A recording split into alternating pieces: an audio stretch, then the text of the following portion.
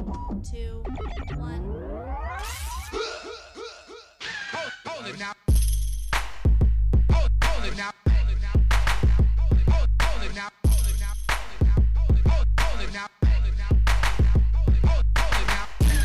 Welcome to the Quincy Jones Show.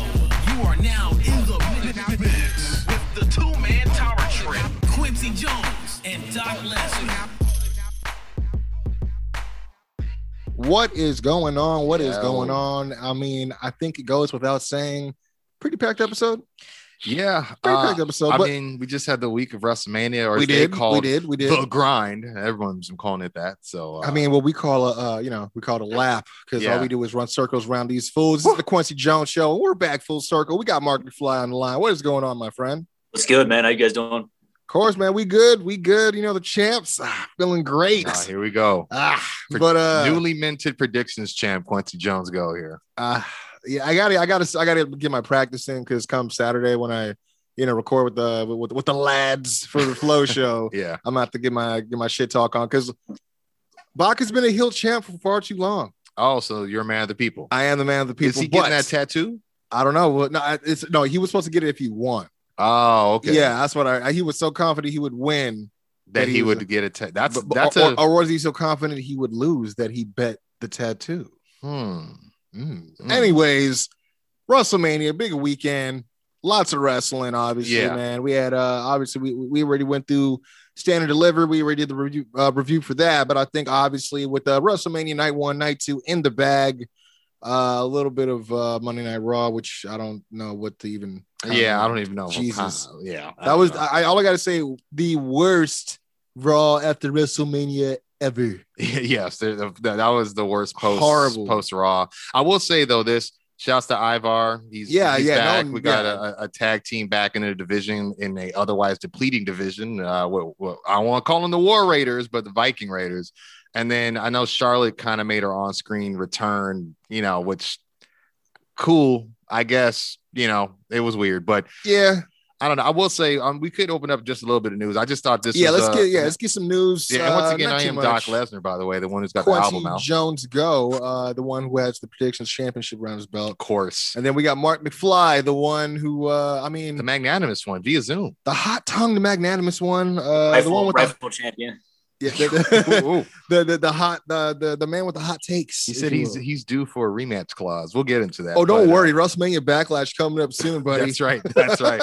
Run it back. But I just had to bring this up, man. One name that gets brought up all the time in the wrestling world is CM Punk. Everywhere he goes, when he does media or whatever it is, he's always asked about a wrestling return. This is no different. He was promoting his new film that's out, Jacob's Wife, and he was asked about what it would take to come back to wrestling. Of course, he, has expressed that it would take, whether it was a big bag, but then kind of softened on that, saying that it would take maybe something more creatively, cool he could attach himself to. Either way, he quoted himself as saying, or he responded as saying, the wrestling world doesn't necessarily need CM Punk right now. But if, he did go to a promotion, he said AEW wise, the biggest possible match would be Kenny Omega, which I thought was very interesting. And I would almost be remiss to say maybe even you could throw Mox in there, because Mox is not the same worker he was in WWE system. And I know he rubbed a couple shoulders with Punk. They may have some good promos back and forth. Yeah, I could definitely see that. Maybe even him and Kingston. I mean, not to say him and Kingston will be a marquee match, but I mean, just on the mic, the moment, you know what I mean? Yeah. The one thing I just want to say, because I think it is really big of him to say that he doesn't think that it even really needs him right now. Yeah. Because obviously there's so many people that think otherwise. Yeah, he's humbled on his effect on the wrestling world. I think, I don't know. Which is good. That's good. That means that he obviously he's not going to be too. He doesn't think he's bigger than the culture, quote unquote, to deal with if he does make that decision to whatever. Yeah, but he said in terms of WWE, this is more where I wanted to get your opinion on, Marcus. He said, "quote Unfortunately, ironically enough, for me to go back to WWE, who's the biggest match for me? It's probably Triple H." That's ironic because it's nothing I'm interested in. It's just what it is. Am I going to be a businessman and say that's the match, that's the big money match? Well, it's not my money, so it's not for me to say. I just found that interesting. And I think what strengthens that is because he did the tell-all with Colt and all that. So I think a lot of people they already kind of know. Yeah, they think big money wise, it's storyline wise, him versus Triple H, obviously, but he's been there, done that. And you know, I mean, we've heard that story where he's told Triple H to himself, you need this match, I don't need this match. You know what I'm saying? Yeah, you need to wrestle me, I don't need to wrestle you. Yeah. So, but I almost agree. I mean, besides maybe AJ, I don't know who else Punk could really. Come on. AJ and CM Punk are not working together. That's not.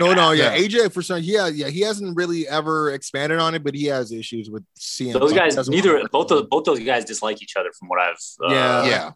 And I mean, to be honest, like AJ's not that great on the mic for him to go tit for tat with someone like CM Punk, who could just. Well, AJ would have to be a heel to be effective, and CM Punk's the most effective as a heel. So as a heel, I don't know. You guys got to remember how AJ was able to fire back at Randy to their build of WrestleMania with the whole indie thing, and he's talking about, oh, you guys are, you're doing cutters and you're doing that. He can go there. That's very special occasion because he's working with someone like Randy. Yeah, he has a little bit more room to be able to like, hey, is it okay if we say this? Because if it was just him saying it on his own, I don't think they'd, you know what I mean? True. But I think Punk, I mean, he knows what's up. Yeah. Who knows, man? I think they're going to be a little bit more guarded wanting to work with him. But the only other names I could think of off the bat would be maybe like him and Daniel.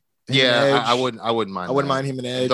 I mean, Seth did say he wouldn't work with Riddle, and he, be at the Royal Rumble. I don't want to see him and Seth, honestly. But and this is kind of out of nowhere, which will probably never work or never happen, but maybe him and Alistair. I wouldn't mind that, but I will say with Seth, I could see Seth trying to do this Messiah. I don't know if he's trying to be a president or embrace the vision versus the whole what was his deal that he did with Serena Deeb and Luke Gallows. The straight edge society. Like if he was a straight edge savior, like coming back, like, dude, that's my gimmick or something. I don't know. Kind of like what Jericho came back to do with him. You know what I mean? And say, hey, you took all my deal. I'd be interested in maybe a Balor matchup. Have they wrestled before? I don't think so. No. Quincy, do you know? I think those are like ships and passing in the night. Yeah, I don't think those guys ever. I may be wrong here. I mean, I don't know a whole lot of CM Punk's career prior to WWE outside of like the TNA run, the ROH run, of course, a few stints here and a few other indies, but I'm not too sure if he's ever spent a whole lot of time in Japan. I'm sure he's probably have, but I don't know if he's been in like New Japan or anything like that. Yeah. I don't know, because one other name that he's been popping out, not really, let me not say it like that, is he's been associating it because he said it once, so everyone's associated the name with him. And even more now, they're like, well, he should come to New Japan since he's world champ, is Will Ospreay. Oh, yeah. But he was saying, when he mentioned him, he was saying like, how do I compete in a world with a guy like a Will Ospreay, which who can do stuff that I, wasn't even imaginable when I was wrestling at the time. Very true. I mean? Yeah, so, I think he has a hard time wondering if he can even. Where does he fit in? Yeah, but I think if a guy like Christian Cage could still sort of reinvent himself and or step in familiar shoes where he's outside of WWE and still manage to keep up. I would even say like the way Kurt Angle did when he went to TNA, because he still kept his style, but kept like he upgraded certain parts of his game to compete with that high level. Well, I will say though, that's kind of tough because he was definitely on the perks during that time. That's why he was so intense. But I was prescribe him. Let's get the pad out. But I'll say, Doc, you got him. No. But I will say, no scripts from Lesnar here. But I will say, no. I mean, he can still work his. I think he can work his style and upgrade it a bit. But I will say on the AEW side, before we switch gears here, is I question both you guys. Do you think? He says Kenny Omega, and I don't disagree with that. I said Mox, you said words maybe with a guy like Kingston or something. I could even see maybe Pac with him on the mic. But what do you guys think about him and Cody?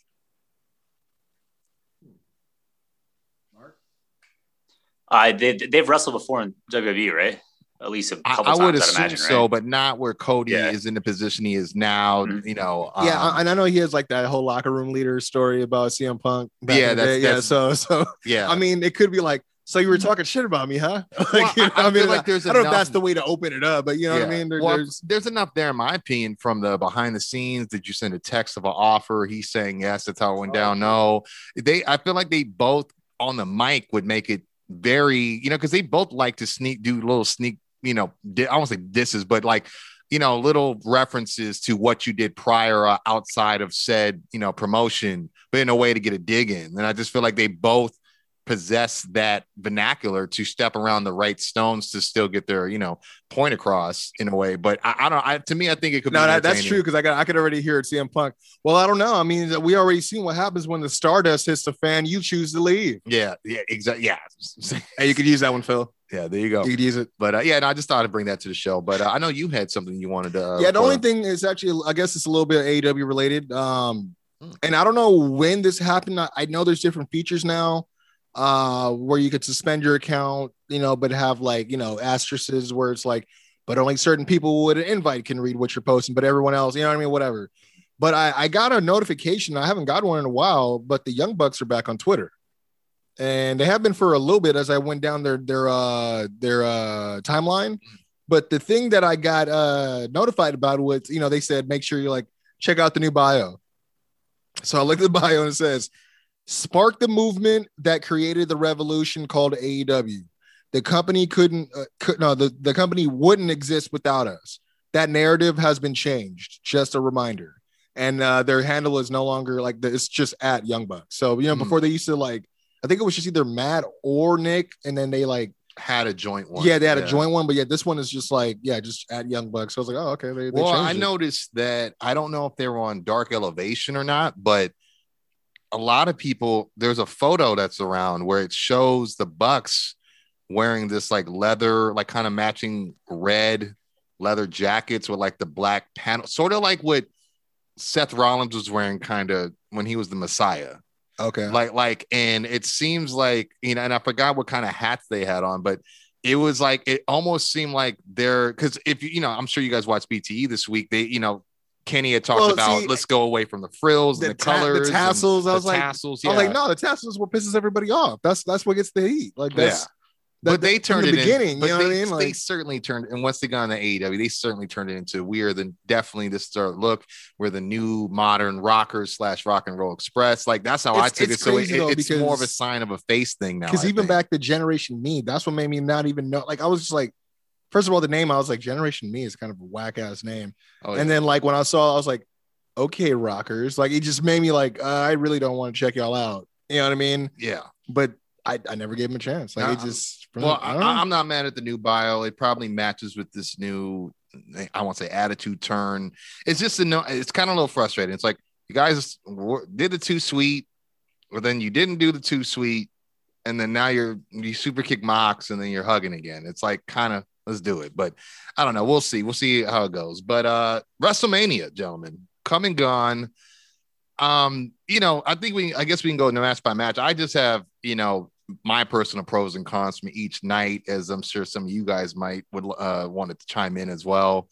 I know night one, it was a little scattered, but because of this rain delay, and we talked about I think a week ago, I saw a report that said some sort of disastrous thunderstorm was heading to Florida. And I remember thinking in the back of my head, I wonder if WWE's got a contingency plan for this, which they did not, because we had friends that went to the show and, one that even got some footage used by ESPN, I believe, right? And or Sports Illustrated, one of the two. Shouts to Justin. It was Sports Illustrated. Shout out to check out Pro Wrestling Spotlight as always. But yeah, he got hit up by Sports Illustrated and then got hit up also by NBC Sports. There you go. And it was footage of basically the arena putting out fans are being urged to evacuate to seek shelter on the concourse so they weren't rained out and getting soaking wet. But this is what I'll say is I felt inadvertently that was a pro. I felt like the rain delay, although it didn't start right away, it kind of padded the old WWE adage, anything could happen, which is true, and it also kind of provided, it forced their hand. We got these interesting on the spot, unscripted promos, which ironically we've been asking for forever, especially from a guy like KO that really poured a little extra gas on some matches that maybe you weren't really looking forward to or that didn't have a lot of build. So I will say, I thought that was a good. I love KO because he's always known for doing that. Even if if he's in a segment on SmackDown, he'll have a t-shirt of an NXT guy. Oh man, he'll always rock the Malcolm Bivens t-shirt. It's just oh, what's that? What shirt is that? Now you gotta go look for it. Who is this guy? Now I gotta go check it out. Is he featured? KO's he's grown into a pretty good locker room leader, I'd say. I would for say the SmackDown too. side. Yeah. But we do open with Lashley defending his WWE title against Drew McIntyre. For me, I thought it was a real big con that this opened the night. And I'll even say I did notice Drew started using the Kimura, which I felt like was a bit foreshadowing, as he's the guy who beat the guy who's Brock that popularized that move, in a sense. So it makes me think, is this leading to Drew versus Brock at SummerSlam or something? Like, it was just curious that he started using that out of nowhere, in my opinion. Also, MVP's distraction, I thought could have been better. I mean, he just kind of started, shouted at Bobby. I was going to say, it looked like he was shouting more at Bobby than he was at Drew. So it made no sense. It was like, it looked like if I was with you, and obviously we're twins, so this happens a lot more. Yeah. And we're walking and someone calls your name and I just happen to turn around at the same time as you. Yeah. You know what I mean? To me, I feel like he could have thrown his crutch in. That would have been better. You know what I mean? Where it'd been like, grabbed his leg or something. Yeah. You know what I mean? He's in the corner setting up for the Claymore. He could have grabbed his leg. Yeah. And the only thing, this is more personal on the con part, was apparently fans, they were really, like, just eager for the show to start. They weren't expecting the delay, so I can get it. So a lot of fans were actually hoping for an instant finish type match rather than a full match, because they just thought they were owed something to jump start the night. I mean, to be honest, I didn't like. They should have just had Bobby come out, thunderstorms and all with the almighty gimmick, you know what I'm saying? Yeah. With the lightning striking him. And they kind of did. They threw that in. And I will say this. They've been using it on Raw, but I was surprised that they went that big with it for one. I guess I shouldn't have been that surprised. It's Mania, so. Yeah. I mean, and I will say, to me, pros were Lashley did retain and finally got a WrestleMania moment. And I was on Twitter airing it out. I think it's lame that more people did a great job airing it out, because I was disappointed in Mick Foley for saying that. Bro, like, come on, yeah, bro. like he was mad about the fact that it finished in a full Nelson, right? But to me, I just felt like everyone was focusing way more on the fact that it made, quote unquote, made Drew look stupid. But it's like Drew just had a hell of a year and he just passed out.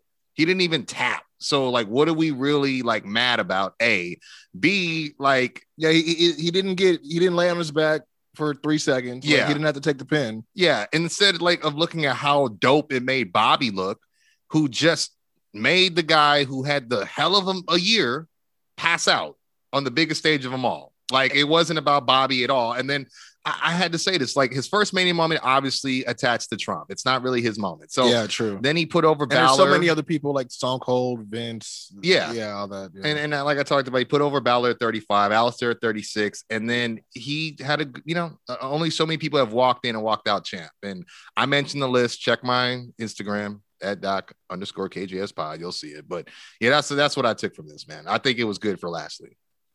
What do you think, Mark? I think. It was strange placement on the card. I mean, I guess I understand sort of why it was there. I mean, I feel like if you're going to make fans wait, or I mean, obviously they're not making them wait. Nature intervenes and makes fans wait. You kind of want to, like you said, you want to jumpstart it.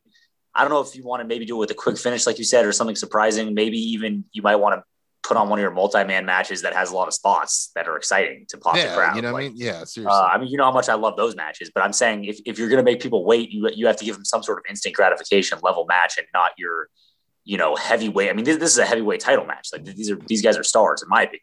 Let me ask y'all this. Do you think that maybe that there was a different match plan and then they changed gears? I really do believe that, because I know that was one of the things the rain delay forced was this weird interaction backstage in Gorilla, where they were like getting pumped up and looked like they were going to fight like backstage. And Drew, that's kind of how it started. Was Drew was like, "Wait, you want to go now? We can go right." Like yeah, I do remember that. That's when they were doing a lot of like just random, just pandering. Really, yeah. They were just trying to burn time, So I do believe that, and like I said, I thought it was a con that it opened, but I like that Lashley got his moment now, and that's how. I agree. I agree, Doc, and I also agree with you about this. The whole. Because I think we all know, everybody with eyes knows McIntyre is a star. I mean, he looks like a star. He's built like a star. But I think a lot of like in the industry, I think that he's regarded as a star consistently. And I would agree with all these people that say he should be pushed like a star and shouldn't look weak, except when you're going against another guy who looks like a star. So it's like this guy Lashley is a star. Like the guy is as big and as impressive as McIntyre. So I don't understand how it's a burial or how it's making this dude look weak if he's losing against a guy who's as strong, as big, as much of a star. Yeah, I was gonna say it's just weird to me because Drew just he got the belt twice, beat Randy, beat Brock, beat Goldberg. Yeah. So it's really hard to figure out like what I can hear you now. It's really hard to figure out like why he needed another WrestleMania moment when he just had it last year. You know what I mean? But from there we had the tag team turmoil match. Obviously the winners would face the women's tag team champions in Nia Jax and Shayna Baszler. We had Lana and Naomi. We had Mandy and Dana Brooke. Of course, we had the Riot Squad, Tamina and Natalya, and the late addition of Carmella and Billie Kay. Or was that? Or no? Yeah, that was night one, right? I think so. Yeah, that was night one. Yeah, because the winner went to night two to face the champions. Oh, that's right. I had the only pros I really had was that Tamina kind of got. She got some shine. Yeah, she got her Mania moment in a sense, and I thought it was cool that Natalya did that. But how y'all not see that coming though, man? No, you're right. But I try to chase the consistency dragon that is creative. Right. And like I said, and although people don't remember, I thought a con was that at one point on Raw, Lana and Naomi became number one contenders and never got that match. So it's crazy to see them go for number one contenders to the first team eliminated by what Cole literally said, a throwaway makeshift team in Carmella and Billie Kay. You know what I mean? So I just felt like that it makes sense. And then I was going to say the only other con was obviously Mandy slipped. AJ does too later on in the night. I just think it's a con that after all that, and you don't have somebody out there wiping down the ramp in between segments. That's a crazy fail for WWE on WrestleMania night. And it wasn't like the ramp wasn't like what 2 miles like it usually is. Yeah, it wasn't. It's like definitely doable.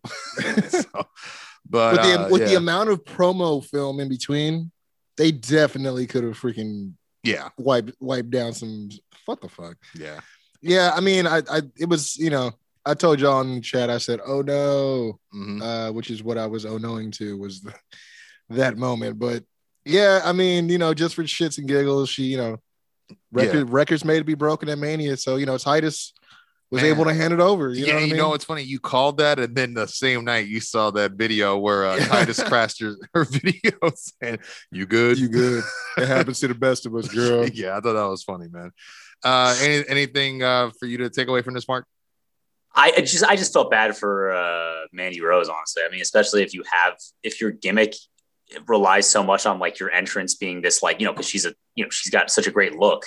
Yeah. If maybe she was a more goofy or like character that could kind of play it off like more, but her character just seems like that's like pretty damaging for a graceful, elegant, like a good look. Like, I don't know, her look is so strong. I guess I felt bad because you can see the moment where she was trying to stop and her butt. It was like it was like that moment. She totally hydroplaned. Like, you know what I mean? Like that was like slipping on ice, like for sure. Yeah. And I was thinking like there's probably no traction on the bottom. And it just sucks. It just sucks because it's like here you are wrestling in front of nobody for an entire year, and then it's like you're about to walk out in front of thousands of people, and then it happens. So I felt bad for her. Well, on Raw, she did Nia covered up for the heat. She took the heat off because Nia had a couple slipping spots, but you could tell it was part of the storyline. You know what I mean? Mm-hmm. But then where they went with that is just a whole nother story, and we're not going to bring that up right now. But next match was the Seth Rollins going against Cesaro. We get new theme from Rollins here, new gear as well. To me, pros are just the entire match itself. Tons of callbacks to their Claudio versus Tyler Black bouts in ROH. That UFO was dope. Twist and splash was crazy. I've never seen him actually do that before. That was like a first for me. So I don't know if he used to do that at some point in the Indies, but that was insane. I mean, he is what do they call him? CrossFit Jesus. So who knows? But I thought the biggest pro was Cesaro winning his first singles match at Mania. Yeah, I mean, it was something about the way the crowd reacted to him. I was like, oh, they're about to because I think I may have predicted against him. I can't remember. It may have been one of the ones I split. I can't remember. But there was just a certain moment in the match, just based off the crowd. I was like, oh, they may actually give this to Cesaro. Yeah. And they don't usually give anything to Cesaro. Yeah. Like, you know what I mean? So I was like, oh shit, okay, this might be all right. We'll see what's up. I will say for me, cons were I don't like seeing Rollins doing the black magic kick, which is Loki's move. It's just it's so weird. Yeah, it doesn't make sense why he's just started doing it.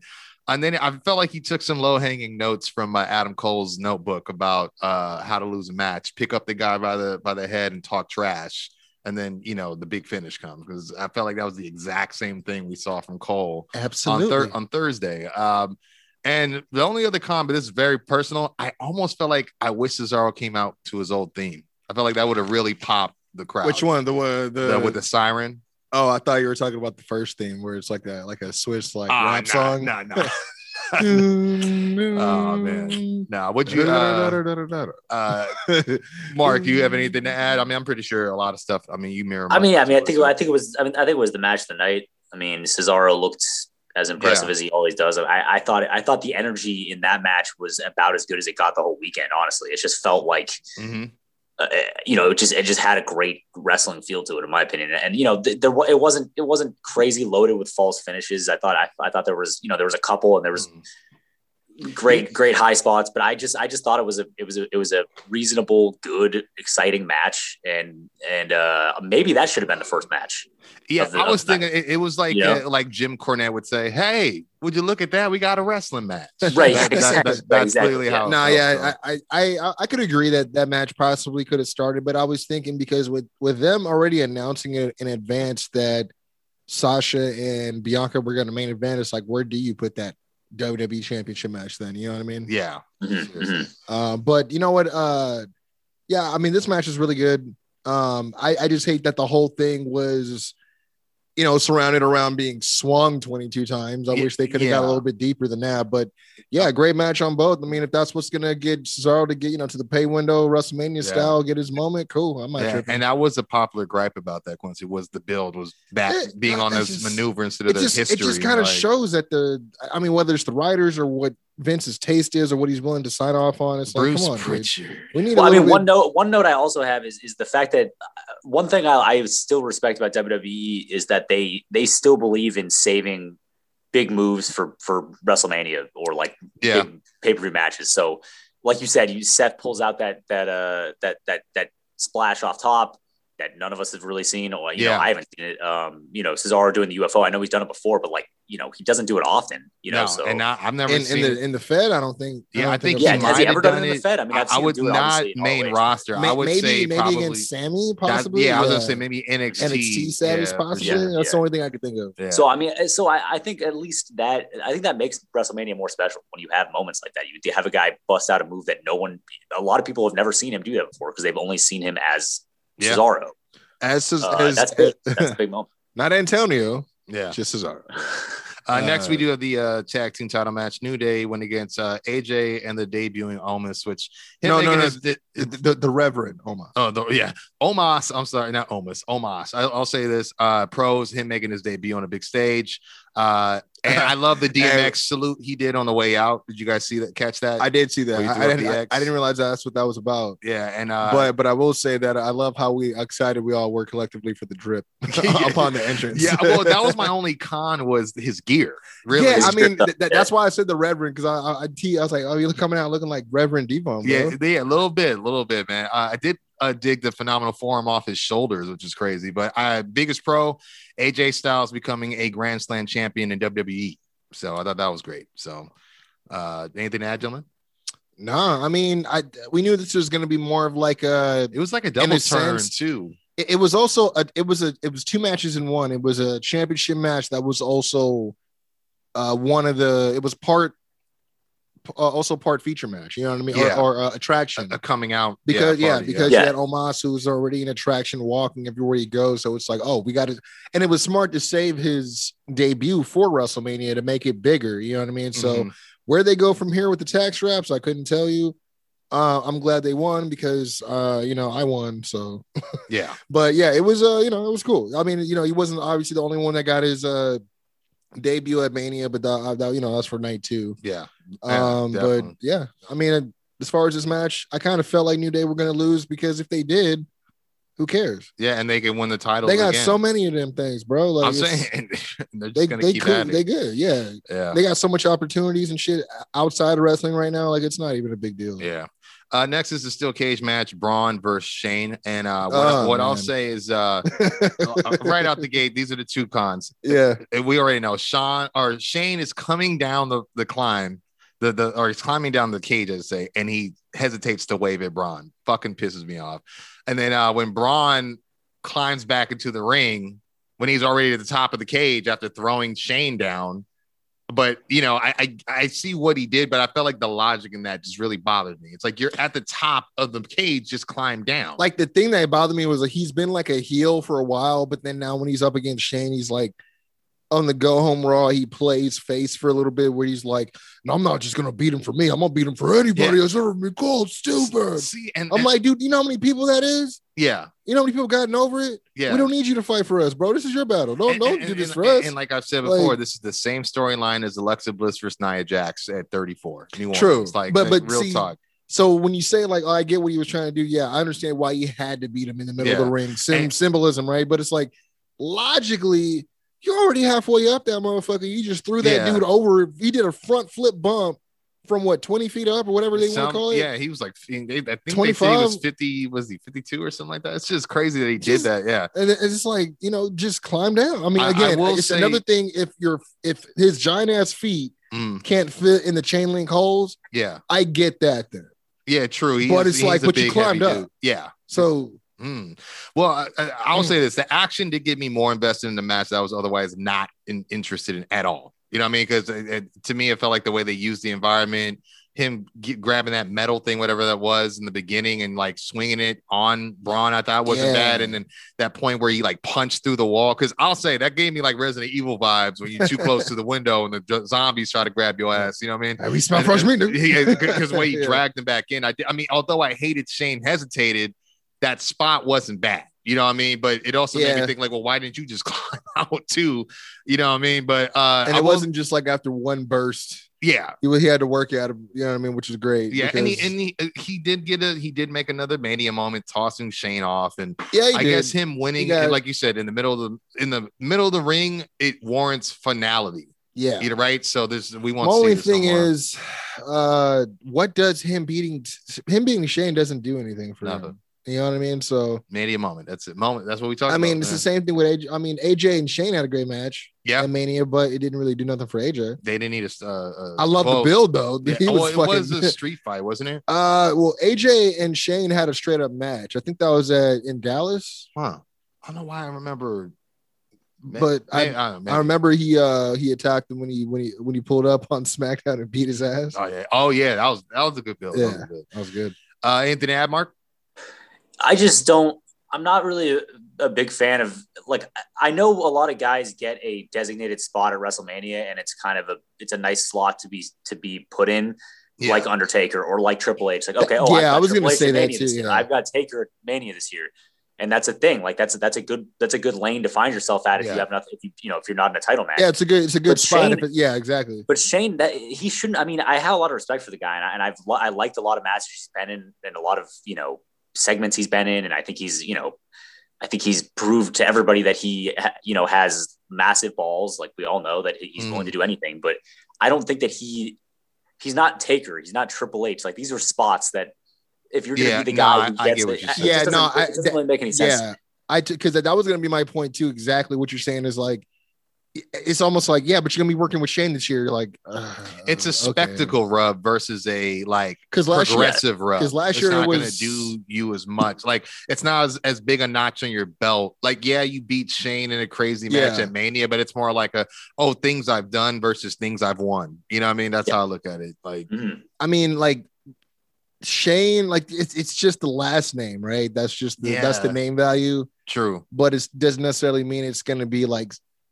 I mean, I don't know, because he didn't really do anything special against Braun I mean, he's not in a division, so it does like his. Yeah, he's not active. It doesn't exactly like it doesn't do anything. It's just bragging rights, if anything. Yeah, so. It's like, and then he'll come back and make your life a living hell. I beat that one dude. The one of the few times he comes out a year. Yeah, that was me. Yeah, exactly. Yeah, I'm one of two. What's good? Like that's it. We get this what I would call the co-main event, I guess. The tag team match. Bad Bunny debuts teaming with Damian Priest. They go against Miz and Morrison. Was that night one? That was night one, yeah. I kept thinking that was night two for some reason. I gotta say his entrance, dope. The fact he started off the match, dope. Miz's facials in this match and selling were great. I did not expect stereo Falcon arrows. You know what I mean? Or Destroyer. I will say I did enjoy because they did bring Booker T out for ringside, for commentary. Mm-hmm. But I did enjoy John Morrison hitting the spinneroonie in his face. So that was funny. But apparently that Destroyer, Bunny calls it the San Juan Sunrise. So he's used. See, that was my only problem was just him because the Destroyer is oversaturated now thanks to AEW. You know what I mean?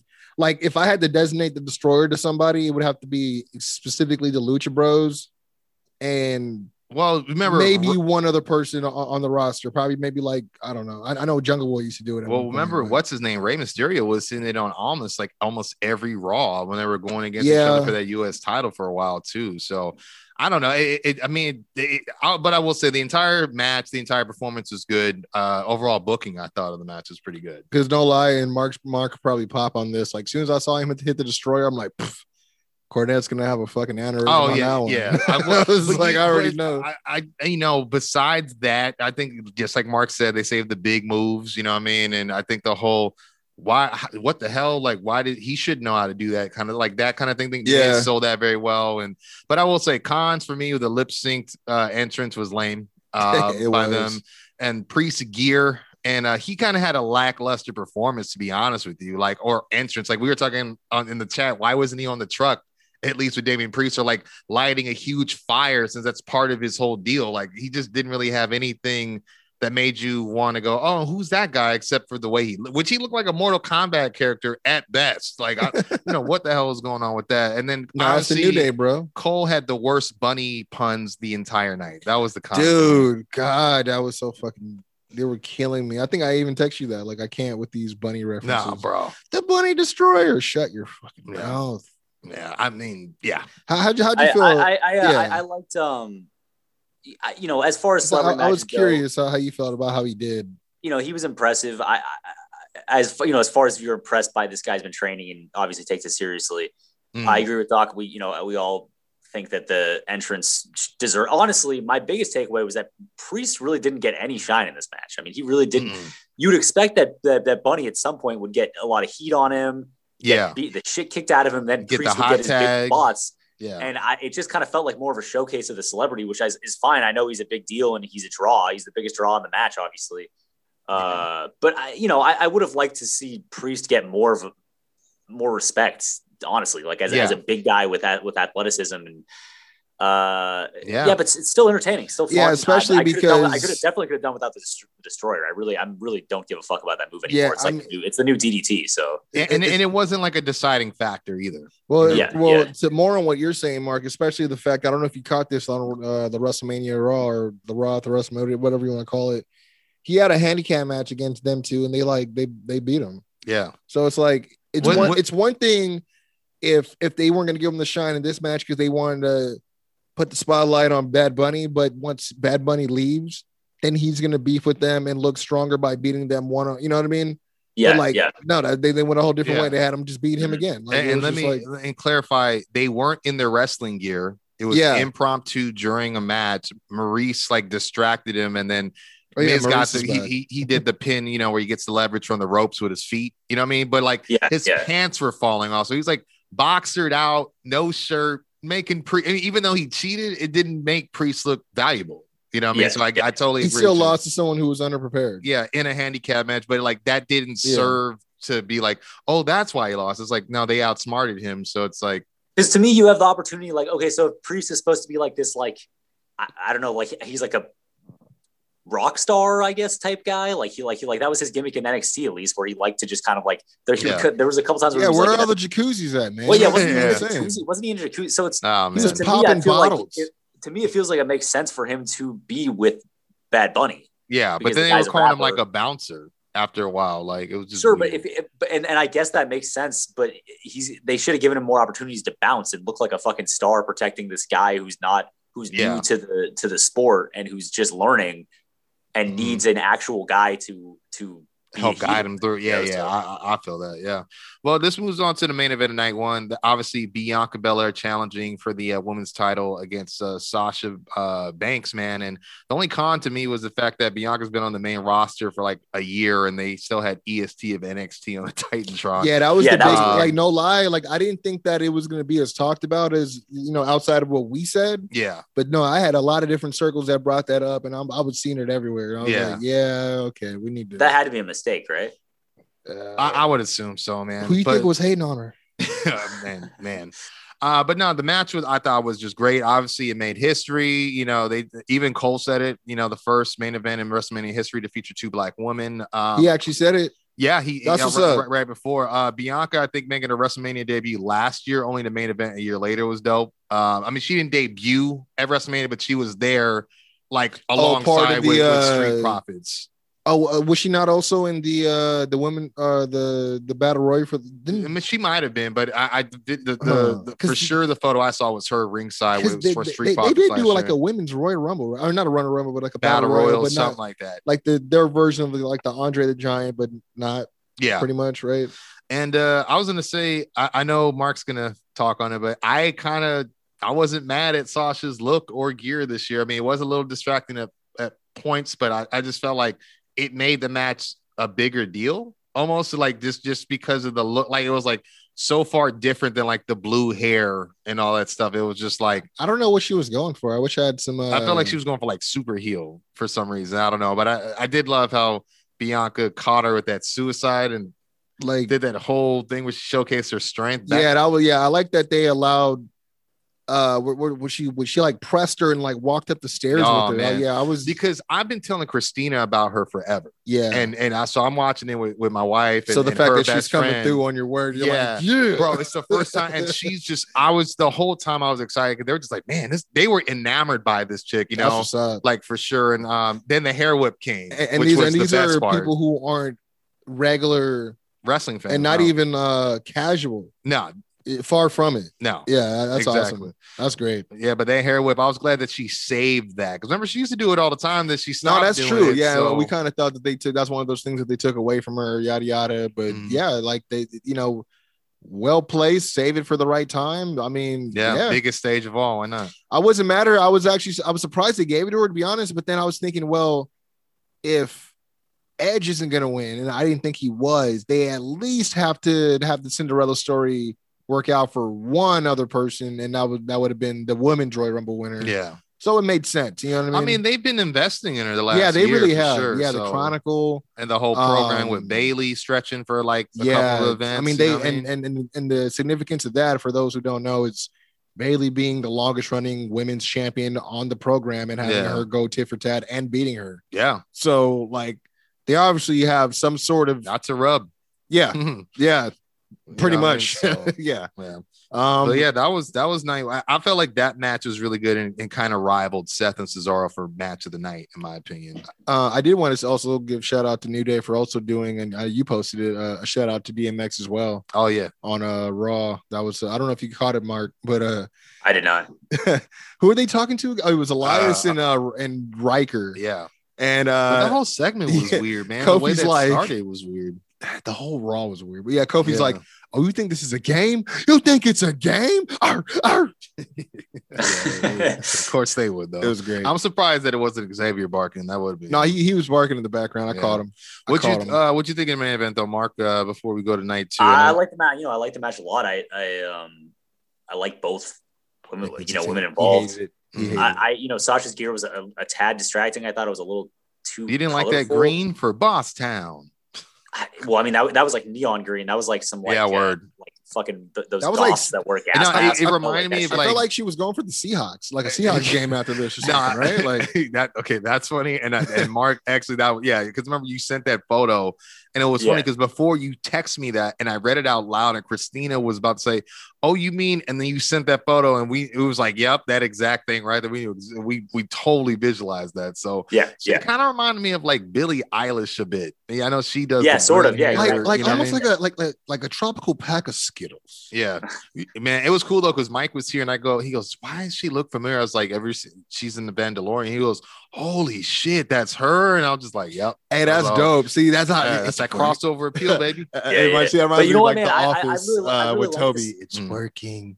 My bad. I really like seeing Sasha in the position to like put someone over and be the vet and like be the guy, be the workhorse of a match. Like, cause she's really fucking good at it, man. She's a real technician. I mean, if you really watch the way she moves around, the way she sells. Yeah, she gets a lot of shit, but it's like she gets down, bro. Yeah, I mean, like because everyone's focusing on she's 0-6 at Mania, but like you could see, I don't know if you've already seen it, but like the Sasha Taker streak. I was like, get out of here. Well, not that, but I did see that. But I was gonna say, there's been footage shown of her at ringside against the barricade, like post match, while she's celebrating Bianca, like where she's having a hard time hiding her smile because she knows, exactly what you said, Mark. She helped put somebody over and gave somebody a moment that they, otherwise may deserve. She's giving back. Exactly. You know what I mean? So I don't know. I mean, she's won every belt. Let's be honest. Like, we all know Bianca's good and she's still growing, but she's not gonna. There's no way she would have had that level of match with anybody else besides maybe a Sasha or a Bailey. Yeah, or like a legit vet that can like really like that knows psychology and that knows what they're doing. Yeah, maybe Charlotte, but I don't know if I would have cared as much because they didn't let her beat her in NXT, which I thought was. Well, Charlotte doesn't. Yeah, Charlotte. I mean, Charlotte. I love and I think she's one of the best, but she doesn't usually get pinned, so it's tough to very true. Well, this takes us to night 2, man. This was a very weird night, I will say, whereas there was no rain delay. Night 2, which is nice, it started on time. We didn't get some of that unscripted promo, which I thought, like I said, helped kind of build to the anticipation of Mania itself. I mean, I will say too, the biggest pro is live crowd. They didn't seem to be distanced very well, but it was good to hear a live crowd. Like, did you see that? Okay, so I don't know if you saw this, but they had cardboard cutouts, or maybe they were. I don't know if it was cardboard, but they had pictures of fans to make it look more filled than it was. Oh, is that right? Yeah. So there was people that were sitting next to people that weren't real, but there were. It was okay. So maybe that's what it was. Okay. So I was gonna say. So you may have gotten the illusion that they wanted. So it's working. You know what I mean? So exactly. Yeah, because I saw a few pictures of fans that posted like, "Man, I was chilling here with the homies in section, whatever." Oh, that's funny. And I'm like, "Oh, okay. I'll see what they were doing." I was like, "I'm not mad at it though." Okay. Well, yeah, we do open curiously with the Fiend versus Randy Orton, and so let me just say this. I've already heard it was reported as of Friday that the Fiend was all set to win the match. And then, of course, somehow Vince made a change to this finish like hours before the night 2 started and went on the air, despite multiple talent telling him it is not a good idea, which is much like what happened with his match versus Goldberg. So that being said, I will say I do like Fiend's entrance and kind of the new mask. And I love him doing the ode to Brody. That's always a pro for me. I didn't even mind Alexa with that. I forgot what they keep calling it. I'm gonna just call it the symbiote fluid. The venom shit that she was like basically sweating. The tar pits from last action. Yeah, exactly. But I thought biggest con was just Orton winning the match in general because the dude got set on fire. If anyone needs to get a win back, it's this man. And the fact that he won with one RKO when we've seen him. He not only get up from RKO, not only has he gotten up from worse. I mean, we were talking about the shit that Seth Rollins put him through in the Hell in a Cell match, and he kept getting up. You know what I'm saying? So it's crazy that all it took was one RKO. And I just wasn't a fan of how the big exit afterward, lights go out and they're gone. It's like, so we get fucked and there's no explanation. Thanks, I guess. Do we need how do I continue on night 2? But that's just me. I mean, like it just and then on Raw, they just kind of failed at any type of follow through or any type of continuity or anything that would maybe she said her piece. He said, I'm glad the Funhouse came back, but in terms of story, like, dude, He got burned alive, so he don't get the win back. Yeah, it just doesn't make. That's what I'm saying. Stupid. It doesn't make any sense, bro. It should have been a funhouse match, man. Yeah, it really should have. But apparently that was never on the table, which is stupid. I wonder if it's like something Randy wasn't interested in doing. Man, I could have seen it where Bray was about to lose, and then Cena comes out of nowhere and like costs Randy the match so he can escape. Can you imagine if he does so, but he's like still trapped? It's like I'm telling you, it's the Jumanji shit, bro. I'll tell you. No, I was gonna say, what if he's like still like the Thugonomics John? Like he's got a big ass beard. He's still all you see like who attacked him? All you see is like a bag of peanuts. Well, if you think about it, he technically has been in the funhouse for the whole pandemic. Wink, wink, nudge, nudge. You know what I mean? So I don't know. That's what I. Wait, what do you think, Mark? He wasn't in. He's not in a new Suicide Squad movie coming out. Oh no. I don't know. Now, what do you think, Mark? I mean, next question. That entrance was, he definitely looked better than the version of him that crawled out of the fucking ring with the char, whatever that was. Everybody's been calling him Chris P. Fiend. I fucking right, sure. Yeah, have you heard this? I mean, this none of this does anything for me, to be honest with you, man. Like, I like Bray Wyatt a lot. I think he's a creative guy. I think he can cut promos. I think he's big and athletic, and he's got a good moveset. And this is just all too much for me, man. Like it's like sometimes you just need to simplify things. Like this is getting ridiculous. Like, why did she cost him the match? Why is she got as you say, the Spider-Man or the symbiote fluid going down her face? Like I'm like, like the Funhouse match with Cena was a fun thing to watch because you have all this history with Cena and you can really do weird, like I think we compared it to like Batman, Joker, Scarecrow type shit. Oh, like yeah. That's like better. Yeah. The only thing I have to say is I hate that. I know Bray gets a lot of the flack because I know for a fact that they've been dropping the ball with this since he had a vision for what he wants to do. Yeah. And they want to do something else, but they don't even understand it to begin with to even start to write for it. Yeah. And I've heard that as well. I've read some things and like I just don't. I know I haven't been watching. So Raw. I feel like I haven't been watching Raw, but this Alexa Bliss version of Alexa Bliss doesn't really do anything for me. I don't. She's just like a creepy young. She's supposed to be like a little girl. Like it doesn't. Monday she cut some promo about when she embraced the darkness. It taught her her everything it knows. But then when it went away, she realized. Does she need the darkness and realize it wasn't teaching it everything it knows? It was holding her back.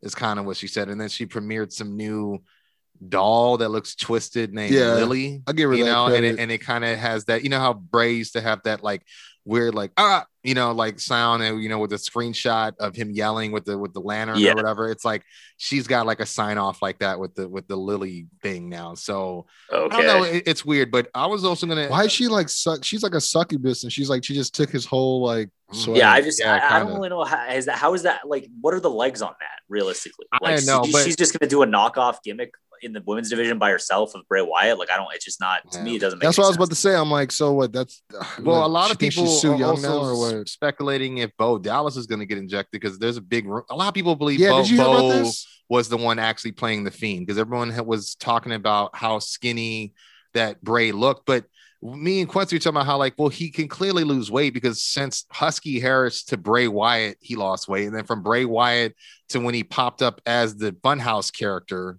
even before he showed what the Fiend was, he definitely lost weight. And then I know he took time off for Brody's, the loss of Brody. So I would assume he probably wasn't eating a lot, that was a dear friend. So I just feel like a lot of people are thinking that that's why the suit had sleeves on it. It was padded to make him look thicker. Some people are trying to say that the tattoo on the back of his neck looks smaller than usual. I just don't feel that way because why would Bray show up on Raw the next night and not do a match the first night, And I just felt like his voice was way too deep to be Bo's when he did the yeah for Brody, in my opinion. But that and I think what it is because people said there's a video that showed Bo leaving WrestleMania, but I saw that come out for WrestleMania Night 1 because I guess he's dating Liv Morgan and she had the match in the turmoil match, so it would make sense why he's there to support her. You know what I'm saying? So I don't know. There's a lot of like fan theories going around about this shit, but I don't know if I got the patience for that. Personally though. But yeah. You better. They pay the bills around here now. Yeah, they do. But we do have the winners of that tag turmoil match: Natty and Tamina, or Tam and Natty, as I'll call them, versus Nia and Shayna. I like that a lot. Cons, I thought, were there was a point where Jax was going to do that crossbody, and the camera looked at Tamina and Natty like where they're visibly telling her to come on and hit because he was taking too long. I thought that was bad, but I thought them losing clean was horrible. It didn't do anything. Like, why do they need to keep the tag titles? They've had it twice this year. It didn't make sense to me. I did like their entrance though, Tamina and Natty, and the crossbody was cool from Nia. Like I said, if it was on the right camera, but Tamina scoop slamming Nia, not bad. That's still another Mania moment, I guess. And then I gotta say, Natty doing the sharpshooter to Nia kind of reminded me of Brett doing it to Yoko a little bit. So that's kind of. But I like that though. I'll take it. But yeah, I just thought that match didn't do anything for me. I just felt like the first two matches were farts in church, for sure.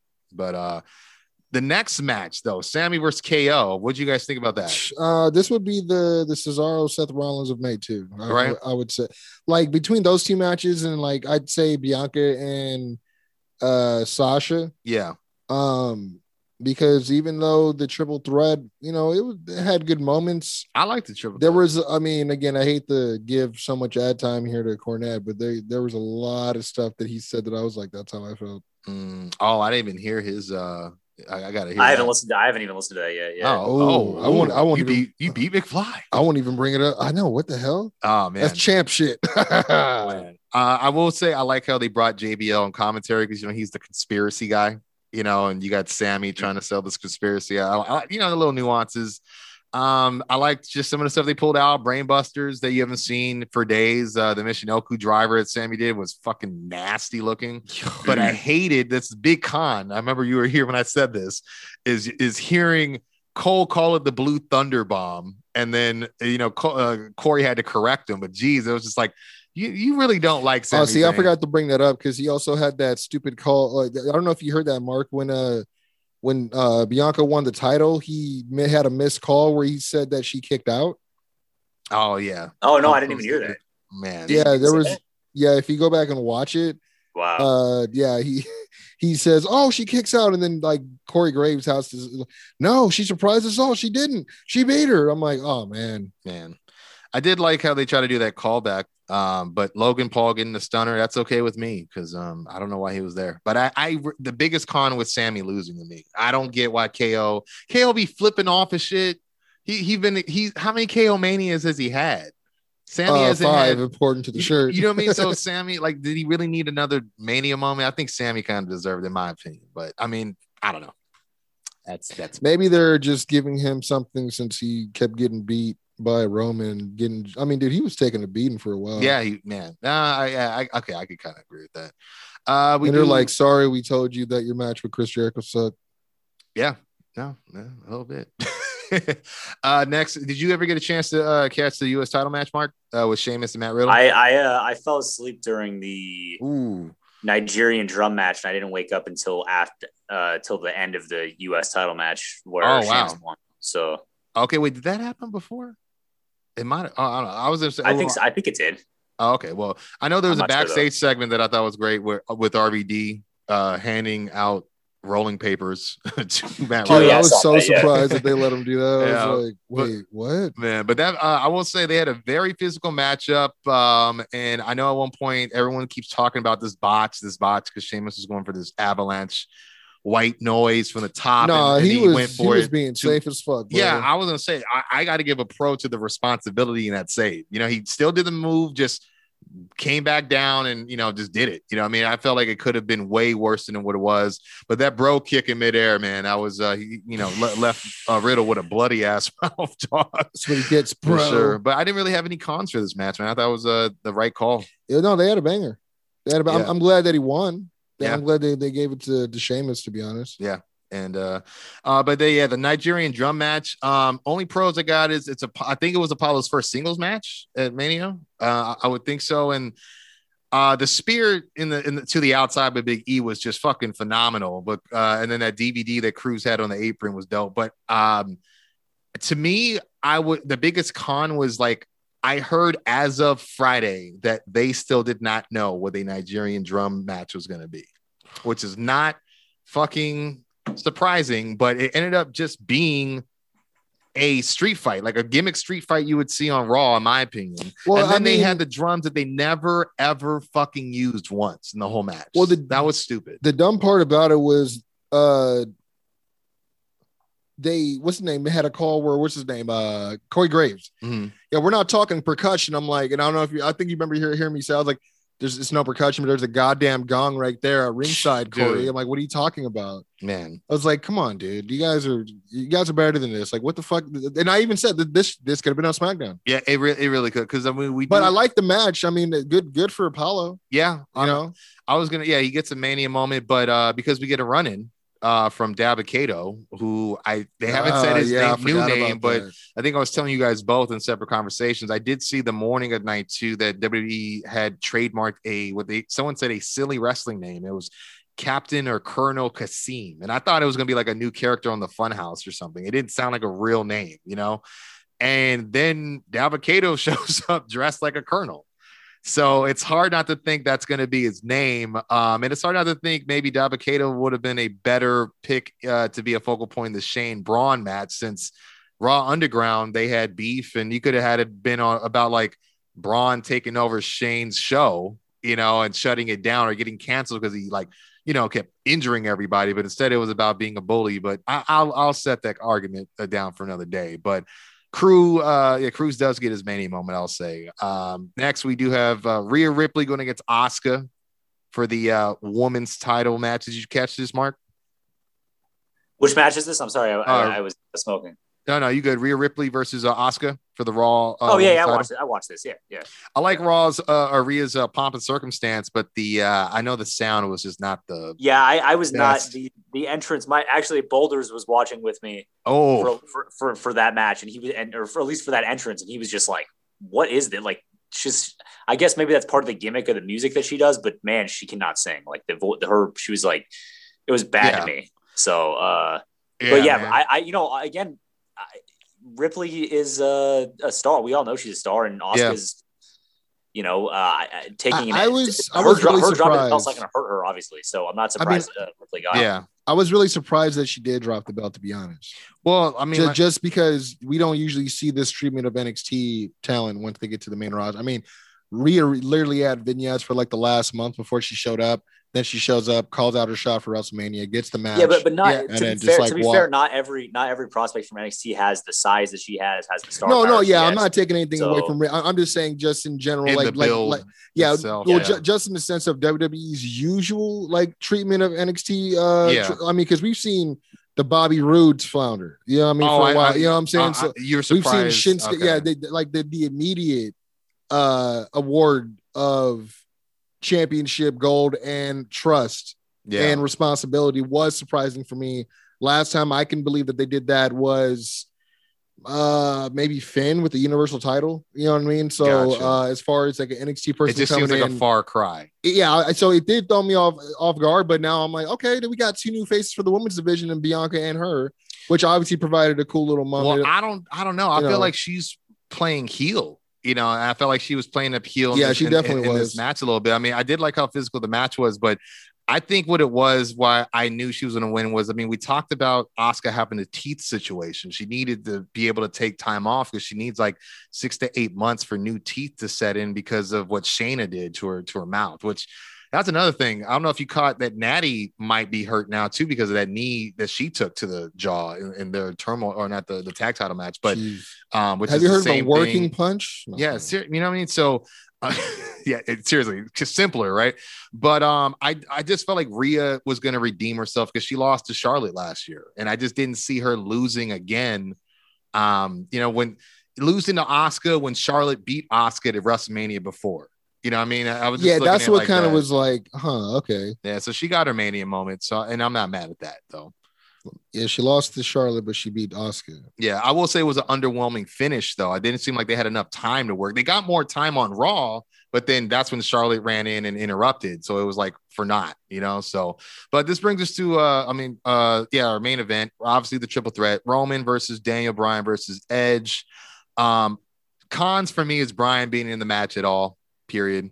I thought also it was lame that Jay needed help to the back after getting DDT'd on the steps, because I feel like he's taken worse, but I knew he was going to come back, but still. And I just thought at one point we see a double submission finish.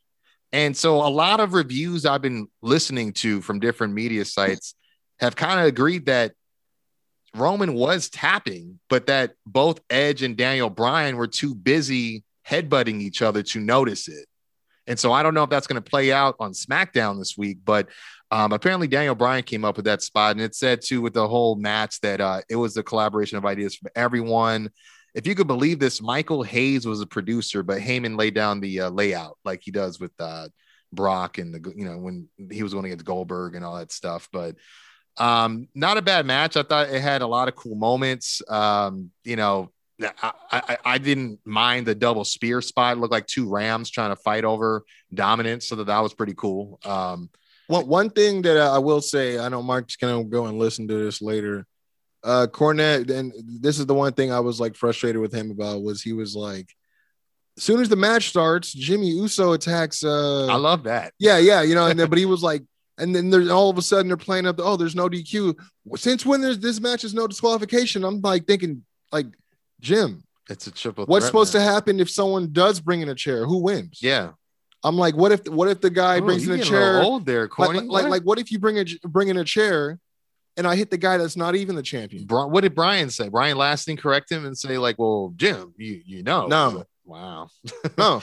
but he was going on that rant for the simple fact that only because and I don't disagree with him at this point because I'm a fan of these matches. He was saying that it proves that, he's like, I know you guys are going to say, oh, but it gives, it sparks up so much storytelling, as far as where they can go with it. And he doesn't have to lose the title, or he doesn't have to be pinned to lose the title, which they've done a million times, which I'm like, yeah, I know. So it's not like a surprise when they pull that stipulation out. Yeah. To kind of tell that story. It's been one of their kind of go-to tropes when it comes to triple threats for a while. I will say I was surprised Edge didn't get the win because of Bryan's late I mean, we've talked about it thinking, oh, maybe they brought in Daniel just so that Roman wouldn't have to take the pin. But what's crazy is Roman was always penciled in before, even months before he got added. So that's something to know. Roman was always going to go over at Mania. I figured, to be honest. But the one thing he was on that whole thing because he was basically saying that, which is why he said the fact that they keep using that as one of their tropes to try to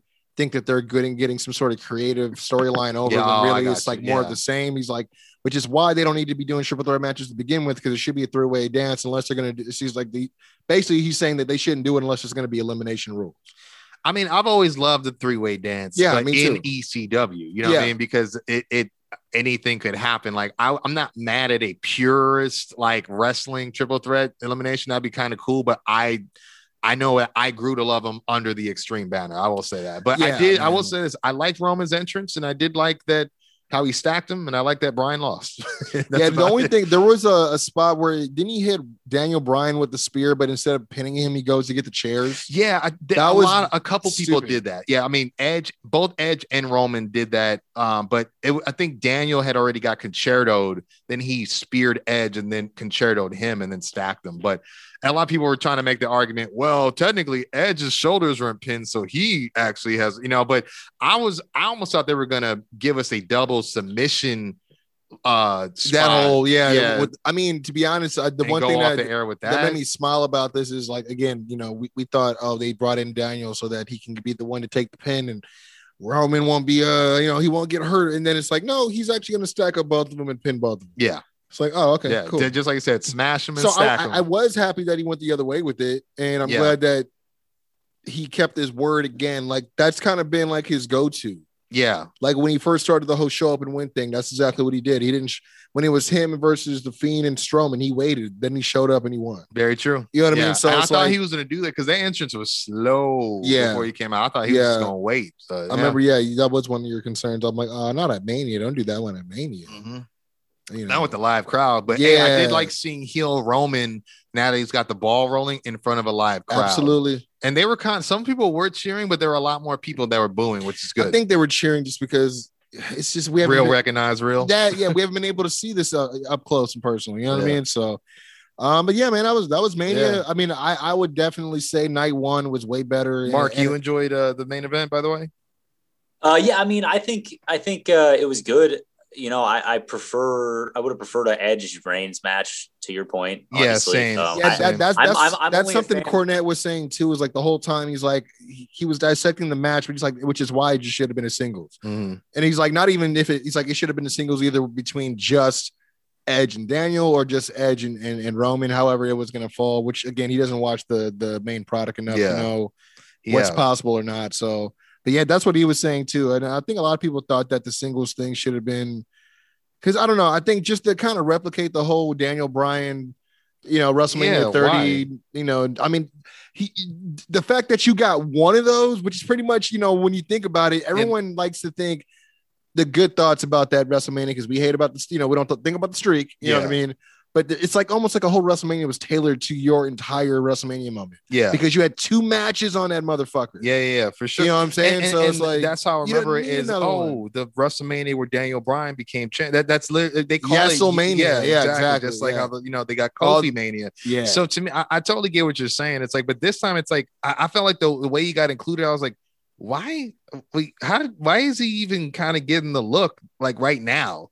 Like it just felt like out of nowhere, like that it was almost like someone just brought up his name in creative and was like, maybe we'll add him. And then it was like, it kind of like it didn't make sense to me. Like he didn't win the Rumble. He wasn't close at winning the Rumble. He wasn't the last one. I mean, he had a good effort based on the promos he was putting down. I think he eliminated Seth. But to be honest, it kind of just, it showed that they kind of have a lack of top guys and top names right now because it could have just been them two, but if they wanted to make it a triple threat, I understand that you're like, okay, we got to make Daniel Bryan a top guy. All of a sudden, we're going to treat him like a top guy, even though he's been intercontinental mid-card territory for like the last couple months. But it should have been Nakamura versus Daniel Bryan, Edge versus Roman, separate matches. That would have been great. Yeah, that would have been good. Yeah, I would have paid for I it. heard Becky was set to come interrupt Bayley like we thought, though, and they decided no.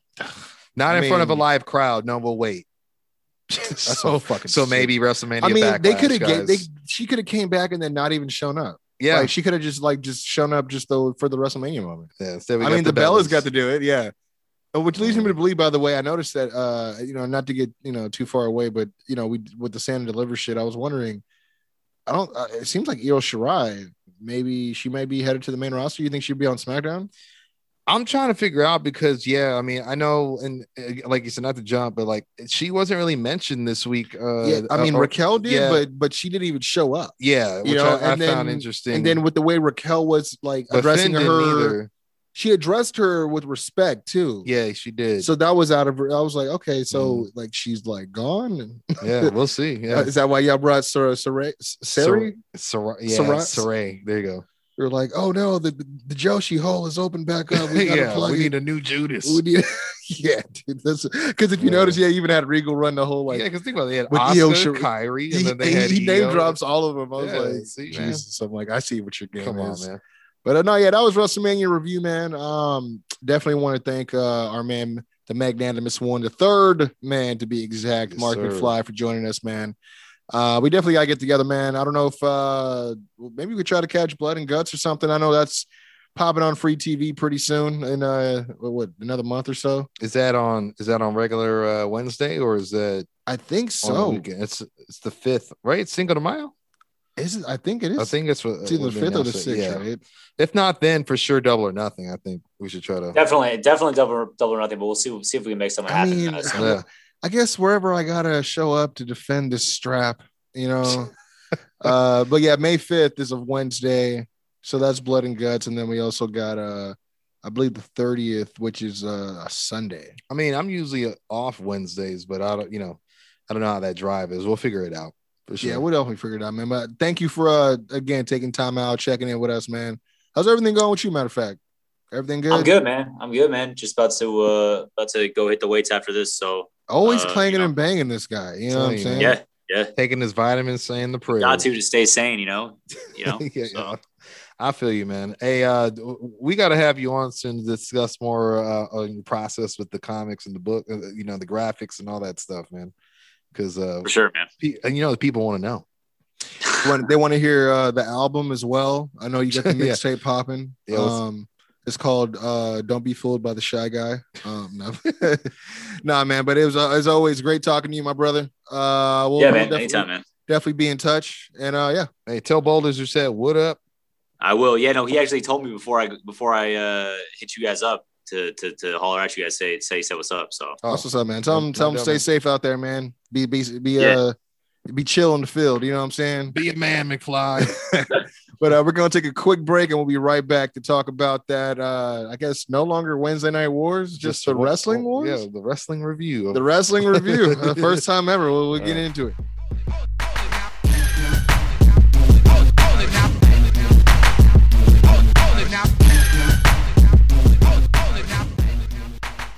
The following announcement has been paid for by the Twin WO.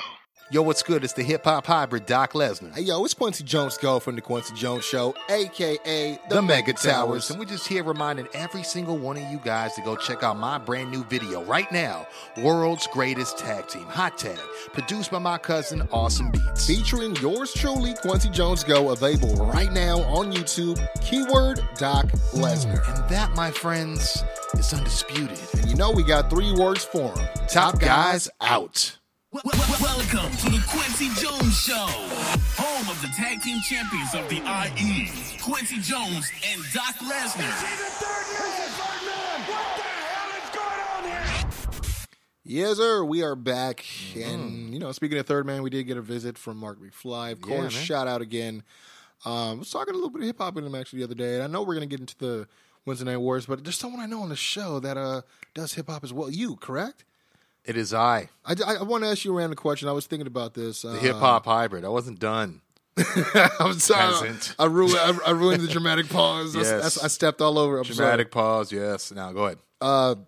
When you were in the trenches forming this artist that you were, and, obviously me as well, music with you, music with Loot, music with myself, what were 3 producers you were like, yo, when I get the budget, when Def Jam signed me, I need at least these fools. I remember for me, it was Swiss Beats for sure. Yeah.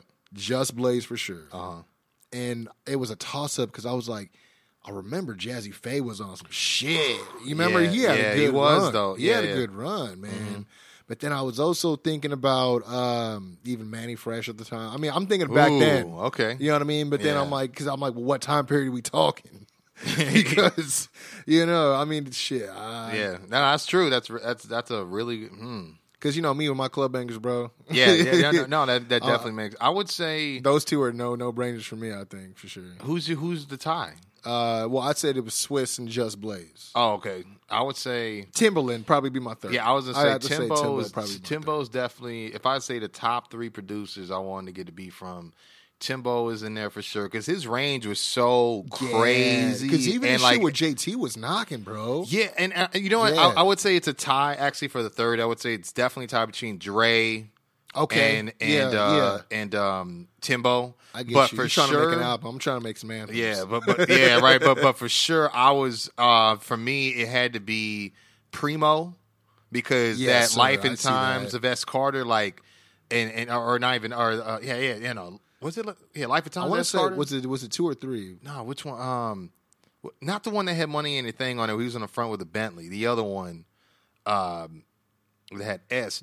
Carter. You must try harder. Competition is not out. Like that album. I think Primo was all over that. Him and Timbo were on that. And then I would say High Tech. High Tech was definitely a producer. I wanted those snaps like every time I heard something. So yeah. Just High Tech, or you want the High Tech and I mean he also had Dion was a dope vocalist too. I would say High Tech, Dre, Timbo, and who did I say in the beginning? You said Dre, Primo, for sure. DJ Premier. Honestly, none of those answers surprised me. I just, like I said, I wanted to hit you with a little bit of a randomness. I know sometimes we get lost in the wrestling world. I mean, I got to remind you a rapper as well. Yeah. You know what I'm saying? Well, you got to remind them out there that we do this, and that's where I'll leave it at, man. Yeah, no, I mean, you know. There's pretenders and doers, but there's two, yeah. I mean, there's a lot of ways we can put it. Yeah, but we're not going to go down that route. We're actually going to go this way, and we're going to go high while they go low, Quincy Jones, as we do, I guess, the first weekly wrestling review.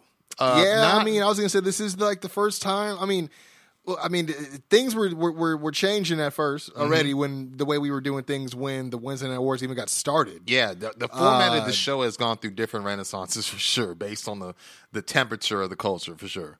But yeah, I mean, it is one of those things where I knew we were gonna. Also, it's going to give us a little bit of a break in terms of how we get to watch this stuff, how we get to break it down, our recording schedule and stuff like that. So, it ain't too controversial for me personally, as at the same time, it also gives me, selfishly as a fan, some wrestling on all the major days that of the week, you know what I mean? Yeah, so, seriously. But you know what? With that, I think it's worth getting into, and I'm letting you know, I didn't take notes, but I took mental notes of things that I am definitely calling out. Yeah. How about this? I'll set the place and you bring it to the table, sir. It just felt weird. Some of this stuff felt weird. By the way, I think it was Life and Times Volume 3. I see premiere on there this. You go. Life and Times. So what? That's right. Because Volume 2 was Hard Knock Life. So Volume 3, Life and Times, S. Carter. Yeah, that album. Yeah, because I love Hard Knock Life, but that second album. That's the one with like the black and the gray motif, right? He had a joint on there with Juvenile, too. I remember thinking, how's this going to sound? No, that beat. Anyway. Do your homework, youngins. Do your homework. Snoopy track. But we did have NXT. Some Like It Hot's on here. Yeah. Timbo on here too. Yeah. Bro, I'm telling Timbo and Primo are all over that. let me get off the hip hop real quick. Yeah. You know what I mean? But like we said, the weekly wrestling review kicks off with Tuesday night NXT debuting for the first time on Tuesday. We kick off brand new NXT champion Karrion Kross as an in-ring segment. He comes out and he said he told everyone that time comes full circle. Gives credit to Finn though as one of the greatest of all time. But even says despite him believing his emotions were his weakness, he says that anything can be a driving force once you learn to control it, and he controls everything. Says now that time has allowed the course to correct itself. He is in command of NXT until he says otherwise. And then notes the whole adage of, when you're at the top, there's nowhere else to go but down, but reassures that the statement is a complete and total lie, as there's no one who can out-train, out-grind, out-wrestle him. And although NXT has the hungriest roster, he is starving and insatiable, which I thought was a good line. It says he doesn't care who you are, what you've done, how many titles you won, how many zeros you have on your check. He promises to fold everyone on their heads until there's no one left. Doesn't matter where the time is told. In the end, everyone pays the toll. Quincy Jones, let me know what you thought of this. Let's hear you talk to him. Well, let me talk to him. Mm-hmm. This is me talking. Break it down. And I'm done. No, it was weird because it looked like he was hitting kind of like a tweener face vibes a little bit. Yeah. We don't get I know like Conan, he talks about this a lot, like the whole putting over your opponent. Yeah, it's weird. Especially over a blood feud. There's different, yeah, exactly. And there's different phases of it as well. There's the whole after the match, I'm a clap for you, and then there's like the online stuff he's not a fan of either. But with this, it was kind of weird. It was also weird that we had an absence of Finn. I thought so too. That was glaring. Finn's new attitude would have us seeing him probably paying the compliment back in person, face to face. Yeah, if that's where we're gonna go with it. Yeah, I mean that's what his character would have done. But it is curious this week by his absence. I will say. Apparently, the cat has napped. yeah. Apparently, oh man, the cat's at the vet. Oh man, the nails have been clipped. It's just. It was weird, but it was also, like you said, some of the verbiage I liked. Some of the verbiage I thought was too much. Yeah, it was a little wordy for a big man, I think. But I'm not taking away the intelligent killer instinct thing. But again, to see this, we were talking about this earlier, kind of us. No, not just us, but there's like different results from being so conditioned to just WWE product going opposed for so long. Yeah. things start just kind of just melding into, oh, this is just the norm of pro wrestling, even though, no, that's just how they do it. Yeah. So it's like, while I can sit here and say there's some things he could have said in different ways that we heard before. Yeah. Maybe him not saying it that way is what sets this apart, and I'm just not seeing it that way. You know what I mean? I mean, it's like me and Mark were talking about the other day. I'm all for reinventing the wheel, but I just feel like some things just got to be improved and not reinvented. Well, no, it's not. It's not so much that as much as it's hard to reinvent something without maintaining its foundation. Yeah. I mean, like the foundational values, like heels are heels, faces are faces. Like, I just don't think you can change the game at that core. And and that's the only thing I think I get worried when, Cody talks on AEW and how they book people. Like, he always says, oh, the lines are blurred, but it's like, but they're not really. They're not supposed to be, in my opinion. But, I digress. I mean, I can understand different motivations arising out of different characters and having a different actions in those, because it's logical. Like, people have different things. They're going to be selfish, which is a natural thing when it comes to their wants and needs, depending on what it is or how dire it is. So it's like that. The introduction to that I can get behind. But when you're like, oh no, one day Lucha Bros are totally like kind of playing face as a tag team with Moxley, but then oh, never mind, we're just going to break Cody's arm. Yeah, it's kind of like they can go back and forth as much as they want. It's just kind of weird. Yeah, but it's like we're cool with certain people, which is just a weird dynamic to get across on TV, But especially when you got an ever-changing roster. But I digress. I did think that when he did bring up the zeros in the contract and all that, I was like, oh, is Randy Orton's music going to hit? Yeah, I was curious by that too, saying he didn't care what you've done before. Yeah. So I thought that was interesting as well. Thought it was leaving the door open for someone to walk in, make a statement, or at least, knock. Yeah, we'll see, man. Seeing what's up. From here, we do get like a small recap of NXT Stand and Deliver of both nights. Very well done. And this takes us to a tag title match. We talked about it last week on the review. MSK, brand new tag champs, are defending against their first challengers in Killian Dane and Drake Maverick. We talked about this a little bit off mic. We did see an early botch where Wes, he was going for like a leapfrog, and it seemed to be a miscommunication between him and Drake, where he almost kind of fell on top of his neck. We do see Whisper in the Wind by Drake, which is surprising. We do see the little Bronco Buster combo that MSK like to do, as well as we do see the divide from Killian on the floor.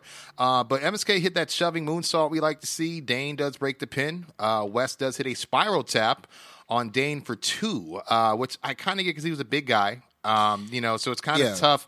But I get, we talked about how the spiral tap definitely needs to be protected, Yeah, there's only one other person I've seen do it, and that's AJ Styles.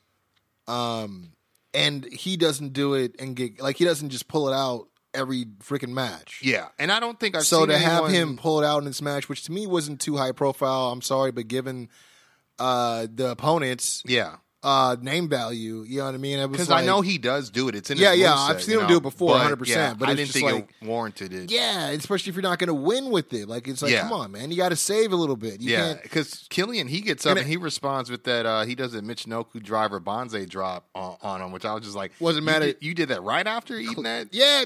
Okay, so let me just say there were some spots where the logic was out of the window. Mm-hmm. There's other spots where he would get right up and would kill the finish, like we were talking before. Yeah, there was that cutter that at one point. Yeah, the UFO cutter. I'm struck Nash, right? Yeah, Nash hits it. Yeah, he hits it and he gets right back up. Yeah, just so he can take the spot, so he gets he gets sent outside. Yeah, it's like a wheel kick from West. Like, it's like that rolling wheel kick. Yeah, consistent. They try to do the consistent offense on the big man, but it was kind of like, well, that was his finish, and he slowly got up, but he still got up. There was just too many spots where you're like, okay, you're waiting too long just because you're waiting for the next whatever. Yeah. And it just felt weird. All I'll say is I'll give Killian his props because that's probably the cleanest he's ever gotten that Banzai drop, Michinoku. I will say, yeah, definitely. And we do see Dane. He does powerbomb Nash, and then he does, he likes to slam Drake or his partner on top of his opponent for the pin. Right? Well, no, what happened was he goes to do he goes to powerbomb his partner on top of Nash. No, I'm sorry. That's the move that they used to win to get into the match. I think so. Yeah, right? Yeah, it might have so been. that's why I feel like it was a callback. Like, let's do it again, or something like. If not, it might have been the scoop slam thing he likes to do. Oh, probably. probably of those something, two. yeah. But we do see West pull Nash out the way, so you kind of see a malfunction at the junction where he actually just powerbombs Drake straight up. Yeah, he did. They do hit the finish, which sounds like the name of it's called End of Transmission. They do hit it on Drake for the win. West makes the pin while Nash hits a senton plancha at ringside to take out the big man. After the match, we see Dane check on Drake when Wolf appears in the ring to confront him. They kind of share some words when Marcel and Fabian attack Killian from behind. I noticed he didn't touch him, though. That's one thing I did notice. Yeah, that was curious by me, too, because while Marcel and Fabian hit that spinebuster PK combo they like to do, Wolf kind of slowly stands over Dane, but almost regretful in a way, but he does join him to do the Imperium pose. But like, I noticed almost like he didn't want it to come to this. Yeah, he was trying not. Yeah, I agree with that. Because I remember there was some segments before where he was kind of telling them like, no, like let him, leave him alone. Yeah. Oh, okay. And not so many turns, like not to say he was protecting him, but he was like almost like kind of giving him space and time because he trusted him to make the right decision to walk away. Yeah, because I remember when he first approached him in the trainer's room, right? After yeah, he was like, really? Drake you're entertaining this kind of, yeah. And then so it's like, it kind of comes full circle to be like, dude, I gave, like, really, like, you kind of made me out to be the fool now. Yeah, because you know what I mean? I thought you were done with this, and then now, which, that would explain why he would be like, well, now I got to beat it out of you. Well, that's the thing is I noticed Wolf noticeably kind of walked ahead of Marcel and Fabian, and then they kind of shared like a concerned look of like what his mindset was. Like I kind of caught on to that. But this takes us to a Robert Stone brand backstage segment. Basically, this was shot early in the day. A mugging. Yeah, man. They grabbed the cameraman because they're gonna go request their formal tag title match because Jesse wasn't there. At this point, they get confronted by Mercedes, who demands the rest of her money that she demanded a few weeks ago. She starts choking out Aaliyah until Jesse steps in and kind of breaks the goozle. Mercedes simply asks her, "Oh, you want to step up?" But that was a tight goozle too. Yeah, it definitely was. And Jesse says no, she wants to step on her, which set up a match for them later on. Then we kind of see the arrival of Roderick Strong and his shoot wife, Marina Shafir, who we haven't seen in a while, probably since Raw Underground. Yeah. They're shown arriving to NXT, I guess, just as they went on air. And then at this point, we get a little recap of the unsanctioned match at Stand and Deliver. Okay, so, they did it, but they attached some quote-unquote exclusive footage. Yeah. And I'm like, which dude, I'll say was it was excellently shot, but it was very unbelievable. I was gonna say, like, for me, like it seemed more like it reminded me. I don't know if you ever seen that movie Paparazzi. Yeah. It reminded me of like that scene where it's like just this frantic like. Just a whole just a bunch of events transpiring with a bunch of high energy things going on, and you're trying to just like maneuver through it. That's how it kind of looked. So the way that they kind of were able to put that, you're thinking, what is somebody's point of view? Yeah, coming from a hell of a fight, transported to a vehicle, from vehicle to the medical, but it's like. They would never be next to each other like that. Yeah, it was kind of interesting because, and if you guys didn't watch, basically, they showed the best parts of the match. You see Cole kind of being loaded onto a stretcher. He's like going, "Oh my god, oh my god," and then medical staff's telling him to calm down. He's telling him, "Don't tell me to calm down." Kyle does make it past Gorilla, but he collapses on the floor. And then you see both men are basically loaded up in separate ambulances while HBK, Triple H, and Regal kind of watch on. They make it to this medical facility because it's not a hospital, guys. And yeah, they're rolled in like side by side on separate. And it's like kind of like this, maybe this gate or this like, I don't know, what would you call that? Like a railing that's kind of separated because it seems like they're coming through the entrance and exit. But, since it's an emergency, they got to commandeer both sides. It's the face and the heel. Yeah. Side of it. Yeah, there you go. Because the cameras somehow catch their arrival, and you just hear Cole audibly yelling, that Kyle's dead. They've never he's really going to finish him, and he ain't shit, which I loved. But they never really showed the facility that they go to, right? No, that could have easily been another part of the PC. It was just really. That's why I was like, where the fuck are they? That's why I was like, all right. Whatever. This leads to the match we talked about earlier. Mercedes Martinez going against Jesse. Not much to talk about here. I mean, Jesse does blindside Mercedes from behind to start the match. And I will give props. We do see kind of a splashing forearm spot, I would say AJ Styles-esque from Jesse to Mercedes. But she misses a diving crossbody, eats a running knee from Mercedes, and then she hits the air raid siren for the win. Post-match, we see Mercedes chase down Robert Stone, shake him down for money. And then she makes sure she stops at the commentary table and audibly tells them, Raquel Gonzalez, congratulations, champ, but here's a warning. I'm coming for you, and walks away. So I thought that was very interesting. And did you see this part at all? I did. I didn't realize that. The match was that short, but yeah, honestly, that's all I reported on, bro. No, but it's funny because the way Jesse stood up. Well, I'm remember for some reason I was like, did that match go on before the cruiserweight match? I was like, yeah, I guess it did. I just didn't remember it. Yeah, it's actually right before your favorite segment of the night, the way backstage segment. We get an interview, basically Gargano. I mean, it was just entertaining. From an entertaining standpoint, it was awesome. Definitely. And which, if you guys don't know, if you didn't watch, there's an 8-man tag planned for the main event. It's The Way versus Bronson Reed, Loomis, and the women's tag champs Shotzi and Ember. Gargano calls their tag match Cuckoo Bananas. Keeps getting that over. It touts that it's the first time that all members of the faction will be in the ring together, and can't wait to show everyone, quote, the way to handle business. Love that. Theory says he wants revenge on Loomis, while LeRae wants to get back at the champs. Indy, on the other hand, can't wait to be in the ring with Loomis to, quote, take care of her business, which, of course, sets off Johnny.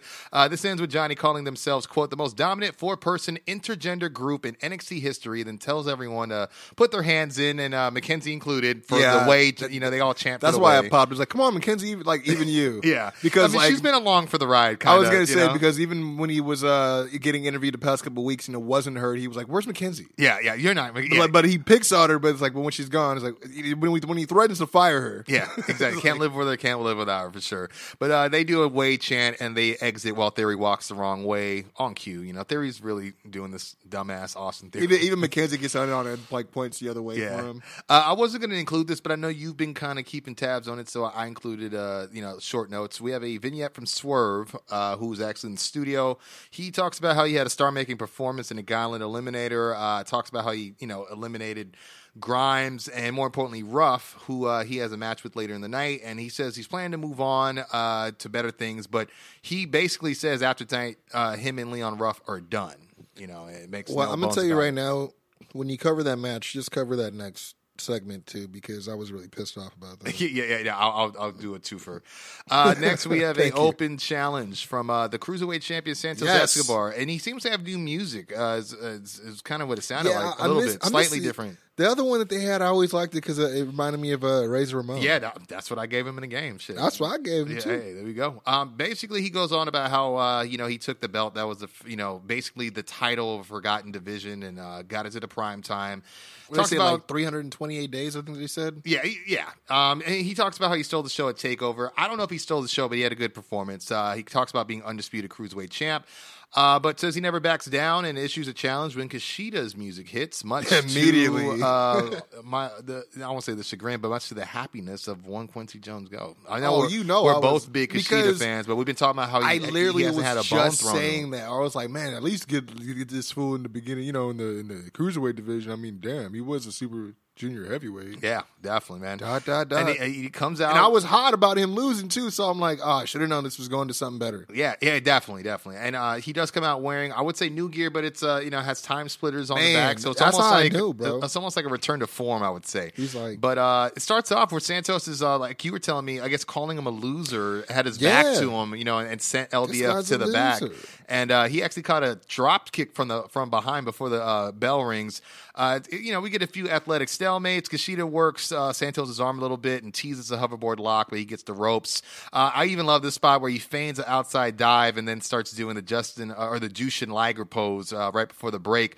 And Barrett noted that actually Santos is used to be tag champ. See, I was going to bring that up. I didn't know if it was worth bringing up, but I was like, that's a hell of a stat to just randomly drop for sure. You know what I mean? At one point, Santos does pick up Kushida powerbomb style and swings him into the steel steps. Then he actually applies a lion tamer where he kind of has his throat against the pole. That was an awesome spot. Definitely, man. At one point, Kushida does counter the Phantom Driver, and he does play the hits, handspring drop kick, fastball punch, all that stuff. And then he hits the avalanche hammerlock suplex, then immediately follows with a bridging hammerlock suplex, but Santos gets his foot on the ropes graciously, man. So close, yeah. It's so good. These guys know what they're doing, man.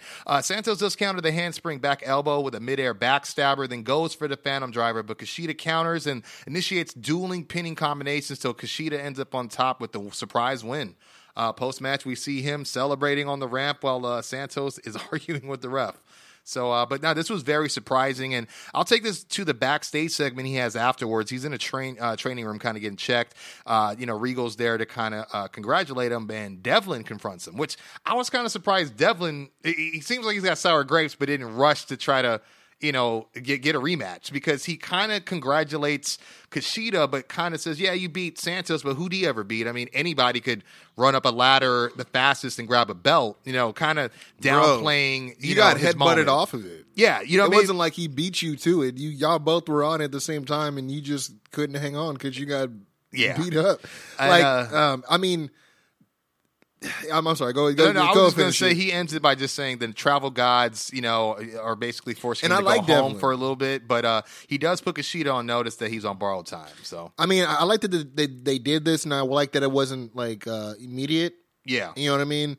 I am a fan of Devlin, but I thought it was just like, right away. Like, I get it. And it's weird to hear me say that because I've been touting this match I've seen at a house show.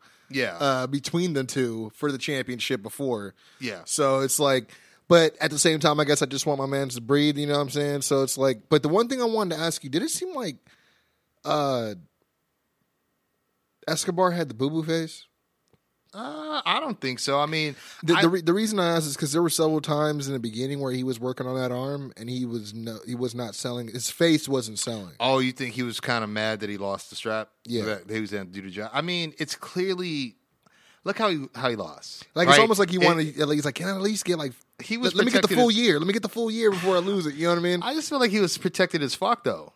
I mean? He really was. Like, and he can't act like he has. I mean, he might be mad because he didn't beat Cross, but he can't. He can't beat Cross, dude. I'm not saying he was, but it just, like I said, I noticed there were certain times where, like, even in that very close hammerlock pin, like, he just had this weird facial expression on his face. I will say when he put the leg up, yeah. That I was gonna say, like, that was almost like a, ooh, is that a Mascaras like move? Like, what was that? Yeah, you know what I mean? But I digress, man. We do get a pre-tape promo, and again, it's weird because we haven't seen Thatcher and Dane, but then they just kind of show up, but they don't add consistency. I didn't mind it, but I just think there's still something there. There was just some curious things that were being said.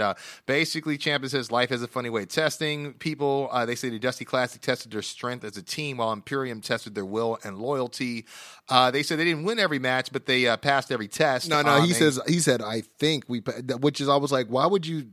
Don't say you think. You should only talk about it if you know you did. Yeah. Seriously, it was almost like he was unsure. But he says, they came out stronger as a unit, ready to face the new landscape of NXT. Thatcher now, he steps in and notes there's a new NXT champion, which I thought was weird that he started with that, and there's a new tag team champion, then questions which path to choose before saying, their standard procedures to finish what they start, while Ciampa lets MSK know that they're coming for him.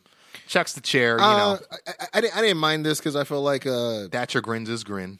I felt like back to what you're saying about certain things being said, which led, like, oh, is there trouble in paradise? Yeah. Him saying, I think we passed the test. I'm like, maybe he's like, I know I passed the test. I don't know. I ain't seen this dude. Yeah, maybe he had a different test. Yeah. He just showed up back today. I don't know what test he was taking. Yeah. He was taking the test off site, apparently. I don't know. Yeah, what was his loyalty test? So that's what I was thinking, but also the COVID test? With the number one contender, or with the sloppy shot. Yeah, but maybe he's alluding to certain tests. Yeah. But when he brings up the new NXT champion, tag champion, I didn't make too much of that. I just figured he was just making, we're still two singles guys as a tag team. So that's the only way what I hope it is. Yeah. But I did enjoy, because I don't really remember if they've done it before, so forgive me. I love how he did the chair thing, and he just does you don't usually see Thatcher smile at all. Well, yeah, no, that's kind of been that was their thing for a little bit when they first started that 2-for-1 Ciampa promo. But I think that's only like the third time they've done that together. So that's but it's been a while because of his absence. You know what I mean? So the tests. Yeah. The tests. Next, we get a in-ring segment. We get Dakota Kai introducing the new NXT Women's Champion, Raquel. She gets pyro, all that stuff. She talks about how she was supposed to debut when NXT moved to USA, but she wasn't ready. She vowed to never let that happen again and to be ready when the next opportunity came, which was take over Portland. And now she's the champ. Speaking of Portland, she does acknowledge Kai as her only supporter, and that without Kai, there is no her, which I really like that. Kind of really cemented I'm not taking off nowhere without you. Like, you know what I mean? But it still leaves some time for that seed to be planted. Am I still the captain of Team Kick? Exactly. Yeah. Exactly. Now, I mean, one thing she's like, is that still a thing? Yeah. One thing I want to say before I know you're going to bring up the guests. Yeah. Is I really like this promo from Raquel because the way I looked at it, I was like, this is really great what she's saying, how she's saying it, how she's picking herself up, saying, I made sure I was ready for when opportunity showed up. I wasn't ready then.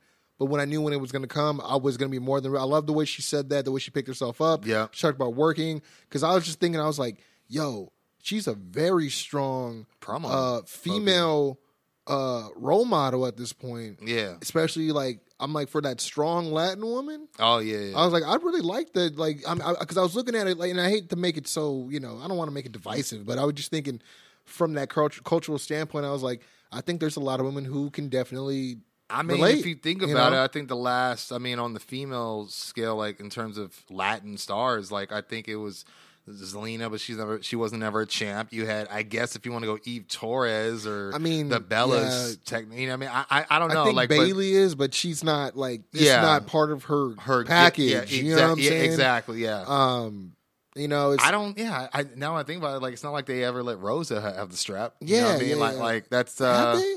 I think they may have had to let her have it once. Maybe the Divas? Maybe the Divas. I don't know. Yeah, everybody got turned on that. But on this, but what I was going to say back to the promo, I love how she took a moment to give EO some respect, but she does say, her era has officially begun. And then we get the lights going out and Frankie Monet's music hits. The former Taya Valkyrie enters with her, I think it's a Pomeranian. I'm not too sure what kind of dog I think it is a Pomeranian. The same one that was in the vignettes we were talking about last week. Frankie does give congrats to the champ in Spanish, introduces herself, Huera Loca and all, which I was very surprised because we were talking about how is that going to be part of the package. I don't think Frankie Monet screams that, but we'll see. Frankie says that the division has now gotten shinier, bougier, and better now that she's there, and actually calls the division hers, while Raquel warns her that she'll shove her dog up her culo if she interrupts her again.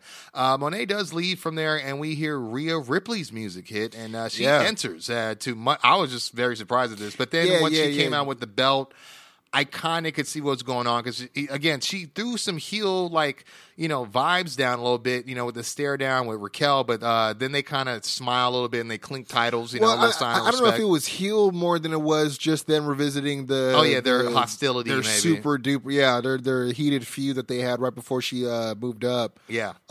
It was weird because I was like, yo, why is NXT hitting the Raw after WrestleMania out the park better than Raw? Yeah, real talk, because they clinked their titles with pride. I thought that was a cool look. I mean, because I didn't even think about it until they kind of made reference to it. Is like, yo, NXT actually did have a really integral part of WrestleMania this year. They really did. That's pretty dope. Yeah, and this would bring in another unexpected guest. But always welcome. Even though she doesn't go here, she's always welcome to the NXT barbecue. I'm an alumni. Bianca Belair, her music hits, and she enters with her newly won belt as well. She joins the two, and they kind of share a moment. What I would call a then and now moment, because I did see this photo float around over the weekend. Yeah, it did. I don't remember when this was, but it was a photo of Raquel with Bianca and Rhea. You know what I mean? And it was just kind of one of those full circle situations of like, look at them now, and they all had a hell of a WrestleMania week/weekend. Becoming stars, becoming, basically starting their new eras respectively. And I took this as a graduation moment. That's exactly cool. And they showed that video on the Titantron too. That's honestly a great way of explaining it, Doc. I had to give you that. But two things here. I thought it was cool that when you think about it, Belair pretty much gave NXT the first look before SmackDown. Yeah, for real. You know what I mean? Like she appeared, like that was her first appearance as the new champion. After real talk. After I get drafted to the Lakers and I win the championships, I got to go back to Love Marion. You know what I'm saying? Show love to. I'm gonna go home first. Yeah. Hometown hero. And then second, she only won a Slammy Award in regards to the Rosa Mendes. Yes. Oh man. For best use of exercise equipment. This is 2010. I don't even know why is that. That's such a niche ass freaking award. Who else category was there? I don't know. But this takes us to a pre-tape promo, man. Pete Dunne. who did he did beat Kushida over the at Takeover Stand and Deliver. He does boast his win and continues to claim of best technical wrestler in the world and does dare anyone to step up to prove him wrong. Before he says it's time to refocus on the real reason he returned to NXT, and that's championship gold. This also now brings us to a backstage segment with GM William Regal. He's commenting on Saray. She's actually scheduled to debut next week, and then says, he needs to be excused as he has some business to attend to. He enters his office to meet with Roderick Strong and his wife, Marina Shafir. As we said, Strong basically hands Regal his resignation, as to say, or it was a manila folder, but one would speculate. Regal says, you know what, despite there being trying times with him and the Undisputed Era, that Strong was always a professional and welcomes him back to NXT anytime. And, he shakes hands and then he just basically walks out with his wife. This was one of the higher points of the show, curiously, because everyone's been wondering, where does Strong fall? I mean, he left the Gauntlet Eliminator or the Battle Royal to even get in the Gauntlet Eliminator. Said he was done. He didn't show up at the Takeover he voluntarily removed himself from his own, I guess, WrestleMania week. Yeah, when you think about it, definitely. So something's really up. Yeah, because that's not, if Strong, especially and just opportunities. He. You know what I mean? And so it's crazy to think that, and then he didn't show up at all in the Gauntlet to like try to reclaim any sense of pride. He didn't show up at all during the unsanctioned match, so that was very curious and absent. So a lot of people were wondering what the next step was. So I don't know if he's, going to take time off. I hear that he's not leaving the company. He's signed till the end of this year, as well as the rest of the guys. But it makes you wonder if he's going to the main roster. And all I'll say, if he is, I hope not. I would prefer him to go to SmackDown, is what I'll say. But I think it's a shame if he doesn't play some sort of role in what seems to be still an unfinished story between Cole and Kyle. That's what I was going to say. I don't understand why it's considered unfinished when it's like, where else can you go from this, dude? Yeah, like, unsanctioned is as blood feud as it gets. You're like, it's so bad that the only way that guys could possibly settle it to where it'll be some sort of, like you said, finality to this, and we don't have to worry about you guys destroying the town anymore. You know what I mean? Yeah, they already pushed the button. We just have to give you guys your space and just say that we're not going to be responsible for this. I thought it was going to lead to like a fatal four-way with all four members eventually, maybe a triple threat or something like that. That's what I thought was going to happen. With NXT sometimes I feel like they'll put their foot on the gas on something a little bit too long. Yeah. Or maybe too fast sometimes. Yeah.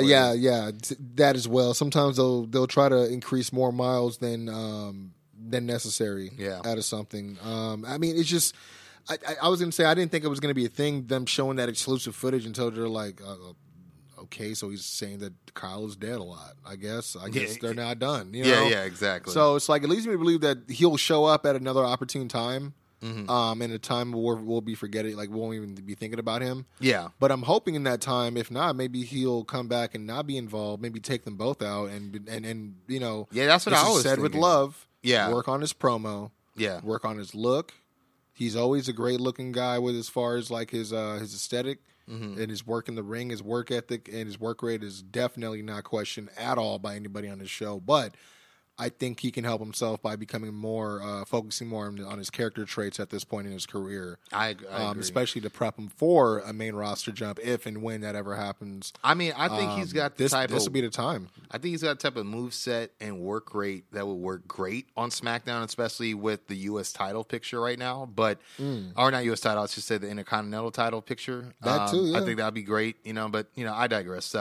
This takes us to the second to last match of the night. That's Swerve taking on Leon Ruff. I do have Swerve doing something we used to do back in the day, a springboard Russian leg sweep in the corner, which I thought was dope. My move. Yeah, it is your move. I will say you started doing that before anybody won the championship of the beds. The twin beds, bunk beds, back in the day. Back in the day, yep. And I did like how at one point he does counter a corkscrew cutter attempt with a triangle hold, which I thought was very innovative. Ruff, of course, does eventually get the corkscrew cutter, does that triple bounce, senton he likes to do sometimes. And I will say the match was a little bit sloppy, even though he did hit this tremendous top rope springboard Hurricane Rana. Yeah. And I did like the way he countered the DVD finally that he's been, I wasn't mad at just that. like tosses him to the corner. He does get this head scissors, but Swerve ultimately wins by countering a Hurricane Rana with a I'll just I guess call it inverted snake eyes deal that he's been doing lately. Hits the JML driver for the win. And this does take us to the backstage interview part that you were talking about earlier, where Swerve, he basically is asked about what happened. He comments on he just made a statement, and Ruff attacks him from behind, starts slamming the back of his head repeatedly on the locker. Then he rolls a nearby equipment case into Swerve's ribs and just tells him it's not over before the Ruffs rush to separate them both. And kind of weird. This is all I got to say.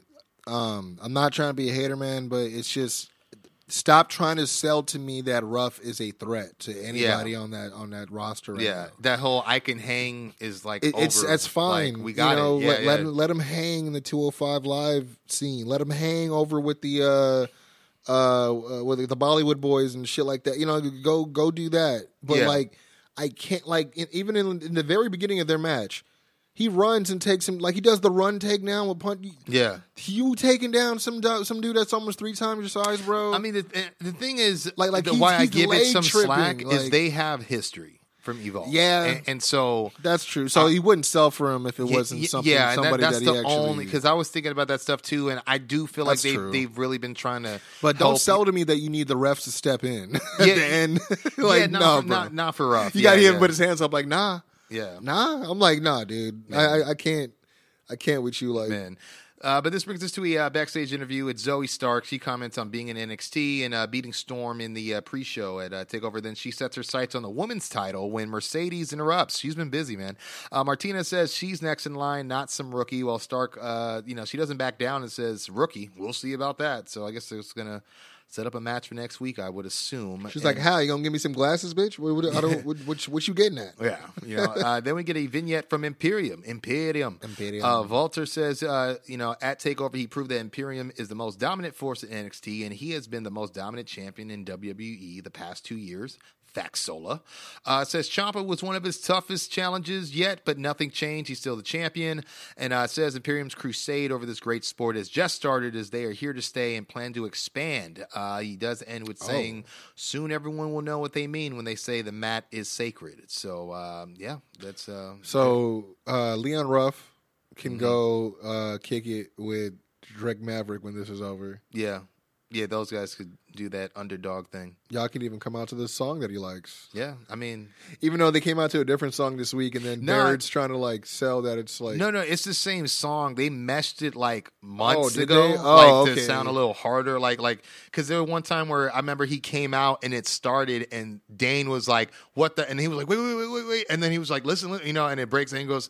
all right, he let go when they go back, you know what I mean? So that makes more sense. They kind of sold it then. But this brings us, because we didn't get any match announcements for next week, which is curious, but it brings us to this big 8-man main event, The Way, going against, again, Loomis, Reed, Ember, and Shotzi. Champs, they double-team LeRae for a bit early on when Gargano gets a punch from all the faces. Dexter hits a throat thrust at Johnny, then starts sharing a curious stare with Indy on the apron before LeRae intervenes. Reed clears house and hits a 2-for-1 Samoan drop on Theory and Johnny before the match starts to break down. LeRae tries a diving crossbody to Reed, but gets deflected on impact. There's a lot of this, by the way, of girls trying to do things to the guys. It's actually pretty entertaining. But she gets deflected while Loomis hits a spine buster. Ember suicide dives Johnny into the plexiglass, while LeRae then does a suicide dive. They would only let this happen on NXT. Oh, definitely. They would never let the men do that on... But not to be outdone, LeRae then hits Loomis with a suicide dive DDT on the floor. Oh, damn. Yeah. So then Reed Gorilla... Shotzi, she's in the ring with Reed, and it looks like they're going to do the whole stereo suicide dive joint, but Shotzi's like, no, come on. And Reed picks her up Gorilla Press style, and he throws her on everybody. It was a nice little, in my opinion, a very entertaining match. You know what I'm saying? Or as I put, through Shotzi on the coils. To be honest, it sounds like something that they'd have as the main event at a house show. Yeah, it just seemed like a good way to bring in the new... Which is not a shot. Yeah, not at all. Loomis does lock in the silence on Johnny when Indy rushes in and pulls an Eddie G. And what I mean by that is she just does a flat back and acts like she's out. You know, like she's trying to initiate the Nightingale joint. You know what I'm saying? She's trying to get this Prince Charming kissing Sleeping Beauty thing going. But Theory boots Dexter in the face because he starts looking at her, but while he has a submission on, but gets booted in the face. Theory actually pisses off Indy when she does this, and she actually throws him over the top rope. And then goes right back to the position, like sitting, laid out on the apron this time. And Dexter kind of turns around and sees the attention and actually picks her up I saw that. From the apron and walks off to the back. And you see, Indy kind of wink at the crowd. I'll put it this way. Beth, with her goofy ass on commentary, really put it over. I'll say a lot of people weren't happy about this spot, but I accepted early on that this was going to be a fun match. You know what I'm saying? Given the personalities. Okay. Ember does hit the Eclipse off of Reed's shoulders. I knew you were going to say that. Theory, which was really cool. And then both Gargano and LeRae try to superplex Reed and fail. It's one thing. Gargano tries to do it and gets gourd busted from the top. Okay. And then she tries to do it and something similar happens. It's like, LeRae, what are you doing? But she thinks she can do whatever Johnny does. But he hits a tsunami splash on Theory for the win. Nice way to go off the air. Nice. Yeah, man. But that was NXT on this side of the weekly wrestling review, sir. This is gonna take a while to get used to saying. Yeah, the only thing I didn't like was Frank. I just thought they jam packed that segment with Frankie debuting and then the feel good moment. That was probably the worst way for her to debut. Yeah, because she was super timid on the mic, towards Raquel. Yeah, a little bit. I don't know. I mean, the fact that the whole Kulo thing, I wasn't mad at, but then she's just going to scurry away right after to make room for the.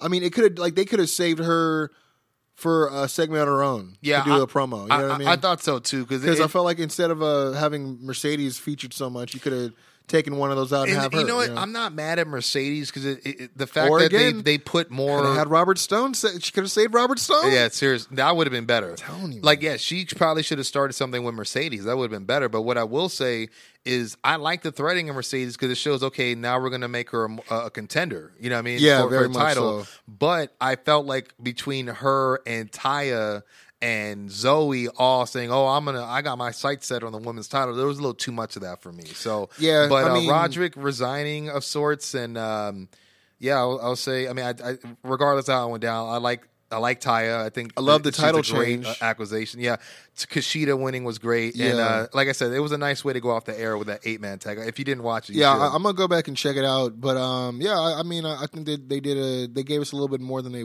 usually do. After a post pay-per-view show. So yeah, definitely. Got us a little bit of review footage, but we did hear from certain people that were there.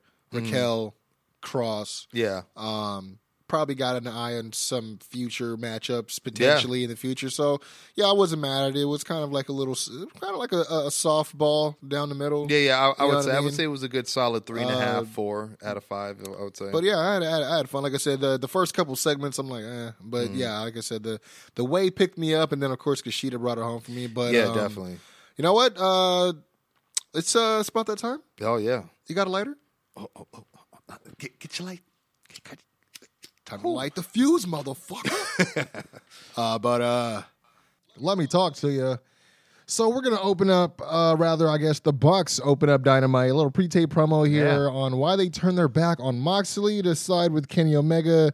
Say they picked friendship. They chose friendship. Moxley pushed them over the edge. They picked the lads. And they're not just a club of lads or a club of friends with a hand gesture. They're a family who loves and hugs. Hated that part so much. And I didn't know that was just made to make me be like, ugh. You know what I mean? Yeah, that's probably regarding Don Callis, he says, when you're right about something, and say they have changed. In ring, they are still the best tag team, but haven't felt the same since joining AEW. They took the payday and sat idly by while other people took credit for what all the work that they did, but no, they are no longer content.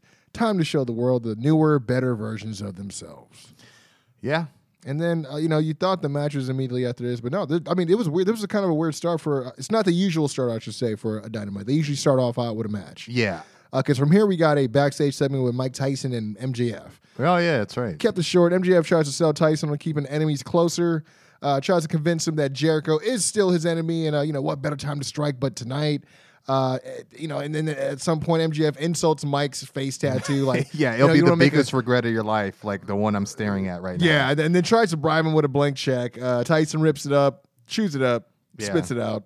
Yeah, no, I mean, I'll say this: Tyson did a good job in that spot. I thought I was going to see so many people talk about, oh, he missed when he tried to snatch the check, but I feel like he made up for it instantly. Tyson did his thing in that spot. He didn't stumble his words. The best thing you need to do is let Tyson do Tyson. Yeah, for real. Give him what you need him to do, and then let him do it the way he's going to do it. I think people forget that he is, just because he's has what people would think is a speech impediment. He is a pretty literate guy. He's 100% an intelligent person. That doesn't take away anything that's going on upstairs. Yeah, bro. especially if you guys check out his podcast, dude. He got I do. Anyway, you see that? He checked Boosie. That's a whole nother one. Anyway, so we got the match: Young Bucks versus Pac and Phoenix. This is the AEW Tag Team Championship match. They won the opportunity because they won the Casino Tag Team Battle Royal. Yep. So we finally get the match here.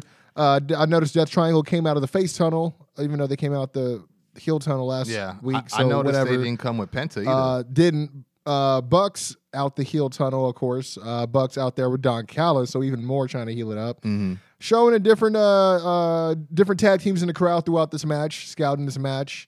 One thing I'll say, all white, no more tassels, but they still had like some weird. They had the Dior's, dog. I was gonna get there, but I was gonna say they had like some kind of weird flare in the pants leg. But, yeah, they did. They did. I mean, okay. So the thing is, it's funny. The memes going around is like, yo, you spent 10 G's on some shoes and you already creased them. Like, yeah, you know what I mean. But I mean, we can go through some of the spots, but we don't have to like hang too hard on this. I mean, we know what it was. 20 minutes. It was impressive. I mean, and the thing is, it's not that I'm trying to rob you guys of listening to the action in case you missed it, because obviously people were 100% excited about this match. But we won't be able to do justice. But, I mean, yeah, it's I mean, like I said, I'll mention some spots I haven't seen them do before out of the many times we've seen Nick and Phoenix 100 times, you know what I mean? So, yeah. First high spot, there was like that back body drop Phoenix did that turned into a Dragon Rana. I almost thought they were about to do the Barbarian Haku spot. Oh, that was the back body drop power bomb. Like, I almost thought that was a tease to the tongue. Possibly that would have been kind of funny. Yeah. Which that's worth talking about later too. Yeah. And then we had Pac with the Spaceman planche out like super early. Yeah. Then we had obviously like a high-powered super. I mean, everything's high-powered coming out of Phoenix and his arsenal and everything like that, man. But there was this one spot, and it took me a while to type, but I knew I was going to talk through it real quickly. Way better, explain it way better than I could write it down. There was one point Matt went for a kick, and then Phoenix caught the kick, tags in Pac, swings him around. Pac now has the foot. And then, like, he super kicks the back of his head. Mm-hmm. Pac then throws the foot back to Phoenix. He pump kicks him in the head. And then he did like a double, like a stereo, like super kicks to the knees. He drops to his knees. Oh, that was great. And then like roundhouse kicks to the chest, and then double basement drop kicks. I was like, yo, that was. Yeah, they broke him down. Ill. It was ill. Yeah, it was worth bringing up. I'm glad you let me rock, son. Yeah, glad you let me rock, son. I will say this: that senton that Phoenix hit, and I don't want to jump too far, but damn. He got Nick on that, like that. That that was like probably honestly way better than I've seen Kenny hit it for a while. Yeah, but and then he likes to do that thing, where he almost like grazes the gate or whatever, but like or go right makes you collide to the barricade. But it was just like, great. This is why you bought your ticket. Execution was we did get a spot. Nick spikes the hell out of Phoenix with that slingshot X Factor spot as he shows off the 10 G's on the shoes, and the crowd starts chanting, "Those are fake." I didn't realize that. Yeah, I didn't know if you got that. I thought that was hilarious. But then the Bucks hit stereo apron power bombs. Oh yeah. I mean, Matt brought that old spot back. Oh, not only that, Matt brought back the cartwheel handspring back rake on Pac in the corner. I had to bring that up. Yeah. And then obviously they went picture in picture. You know how that goes. Everyone trading the offense back and forth, especially with these guys. Let me see where I'm at, dude. This is Pac has a that's what Phoenix hits the double handspring cutters on both the Bucks, which I was like, okay, that was a nice not spot. just that one. I know what you're saying. Yeah. Pac grabbed a wheelbarrow on Nick, and then Phoenix hit a diving stomp on him, bro. And then like he deadlifted him into a blue thunder pin, bro. That whole sequence was dope. That was like a lot like what you said earlier. It was let me bounce him, kick, bounce him, another kick, and then another strike. Man, they work well together. And then Nick turned a running monkey flip attempt into what I call a rebounding destroyer, but he's calling the Rancho Cucamonga Destroyer, as on social media, apparently. Yeah, that was a very crazy spot. I was like... I'll tell you what I didn't like, though. They looked at each other and hit the twin poison ranas on the outside. Like, for what? Yeah, they do this thing where I think they're always trying to constantly build on this ever-going feud of athleticism and flash and et cetera between Nick Jackson and Ray Phoenix. It seems like they're always trying to outdo each other. You're right. I don't know if enough of the mainstream audience knows how deep their rivalry goes. I mean, it's like there's always another match for them to hit it. They ain't got to hit it all the time. Yeah, exactly. Finish comes where Nick hits a low blow on Pac. Yeah, he does. Lands a super kick on Phoenix, who tags himself in, and then tries for a springboard attack, but Nick rips the mask off of Phoenix. Obviously uncharacteristic of Nick, who's a little bit more the reserve. He threw it right to the hard cam, too. Dude, I love that. He just grabbed it and threw it. Leave and then shit out of here. The Bucks hit that super kick for the win. Dude didn't even see it coming. 1, 2, 3. Nah. I mean, honestly, talk about a blind feed, am I right? I wasn't mad at the match because I mean, a lot of people probably would have wanted to see it with the Bucks still, without the attitude change. But hey, what a hell of a way to introduce or reintroduce. I was gonna say hammer that nail down. Like, yeah, this is where we're going. Yep. I'm not a fan of Matt's headband with the jewels on it. I don't know what that's about, but they whatever. both had him on differently. It's like I know Nick's was on top and hanging down while his was like. I know you eyes. do stuff to try to get like heat but it's like, dude, okay, I think you guys are like doing Matt, too much. Yeah, Matt tends to do it a little more, but I think he does it on. I don't know, Like, but I'll agree. Not a bad way. I mean, especially with the promo and then follow up with the just a crazy match, especially on free TV. Like I said, it was like 25 minutes, almost 30 minutes. But you know what? It actually felt like an actual title match for the titles, and I don't know the last time I felt that way with the tag team titles. Since the Bucks have won it in terms of like on TV or whatever. So I'll say that. But yeah. Next, we had backstage segment Hangman with Dark Order. We had Mark Vez asking Hangman to comment on Omega's relationship with the Good Brothers, as well as how he feels about him and the Young Bucks riding together again. Hangman completely blows off the question and instead responds as if Mark Vez asked him about like an update on John Silver's arm there, and then just kind of walks off screen as they're just kind of like, I don't know, doing something with his arm. He's just showing the progress. Basically, he's like, he's doing Johnny. He's Johnny Hungy things. Another backstage segment. I was like, how do we get? And I was like, oh, they took a commercial break. That's why I was like, Mark Vez is running around back there. Oh, ain't he though? And they made sure to say a fourth member of our announce team. That was nice. That was nice. Yeah. Well, I was wondering why did he? He's probably needed to feel included. Well, you know what though? I think this must be a personality he plays because I did see him. Like I said, he has appeared backstage on Sammy's vlog where you're like, oh, he seems like he's a little bit chiller than I see. He puts off. So gotcha. Okay. Backstage inner circle segment with Mike Tyson. We got Mark Vez asking about Jericho's new friendship with Tyson. Says he's decided to change their ways and attitude and right their wrongs and call the people he wronged. And Tyson was the first person he called to make things right. And they kind of settled everything, buried the hatchet. Say despite him knocking me out on a Monday night, which he didn't have to bring up. But I did get to watch the rest of that Stone Cold sessions, by the way. It's not a bad watch for sure. Yeah. He respects Mike as the greatest champ in boxing, says Tyson has their backs and will be the special enforcer for his match. I don't know why this was on free TV against Dax Harwood later that night. I will say I felt that way at the end of it because it was a good seg. Well, but yeah. I mean, at the end of it really could have went off the air with that, to be honest. Anyways, it says he put 4 stitches in Harwood last week, so now we saw the mystery of who busted open Harwood. Yeah, because last week they said Santana was the one. I think Santana maybe just had his blood on it since he was leaking already. Yeah, and he had if you think about it, he was on stalking Dax, so I think that's when they think it happened. But yeah, says he doesn't want any special favors from Tyson in the match. Tyson says he's firm but fair, but if he messes up, he might get knocked out again, and he hopes that's not what happens. It was actually he played it cool, like you said. Tyson, you know, Tyson did his thing. I thought this was a little wordy for Jericho. I didn't mind the Monday night reference, but I think it's also because I don't really watch Raw that much. I think short and sweet is better for his face persona. But I will say this: the fact that Tyson said down the middle and he encouraged it, that's definitely like a double down on like we're face, because a face is not going to try to get you to be on his side. You know what I mean? And then he wants you to be impartial. Though there was a moment in their match where he did, like JR tried to point out, like, oh, I think he winked at Tyson. I'm like, what? He did, mean? but like, that's like, hey, you ready for this? That to me, that was a professional wink, not a in character wink. So, you know what? I may eat a lot of shit for this, but I'm ready to eat it up. All right. I'm gonna say this was a sleeper match of the night: Red Velvet versus Jade Cargill. This was actually a really good match for me. Oh yeah, I didn't think any otherwise. These two, this is what I'll say. They have really good chemistry, and I'm sure we are going to get to this later, but they're starting to find the pieces to build the division around. I feel like Britt, Jade, Red Velvet. You could throw Sheeta, but you got Statlander back. Nyla I think she needs to break away from Vicky or find someone else. I mean, I'm telling you, dude, Team Taz, bro. Yeah, I mean, I'll be honest. You've been saying that. You've been a big proponent of that, and I agree with that. But I will say this: we didn't mind Vicky getting announced, but I remember thinking, but why? We didn't think Nia needed the. We didn't think Nia needed the help. You know what I'm saying? Like in terms of trying to get over or anything like that. She was already a champion.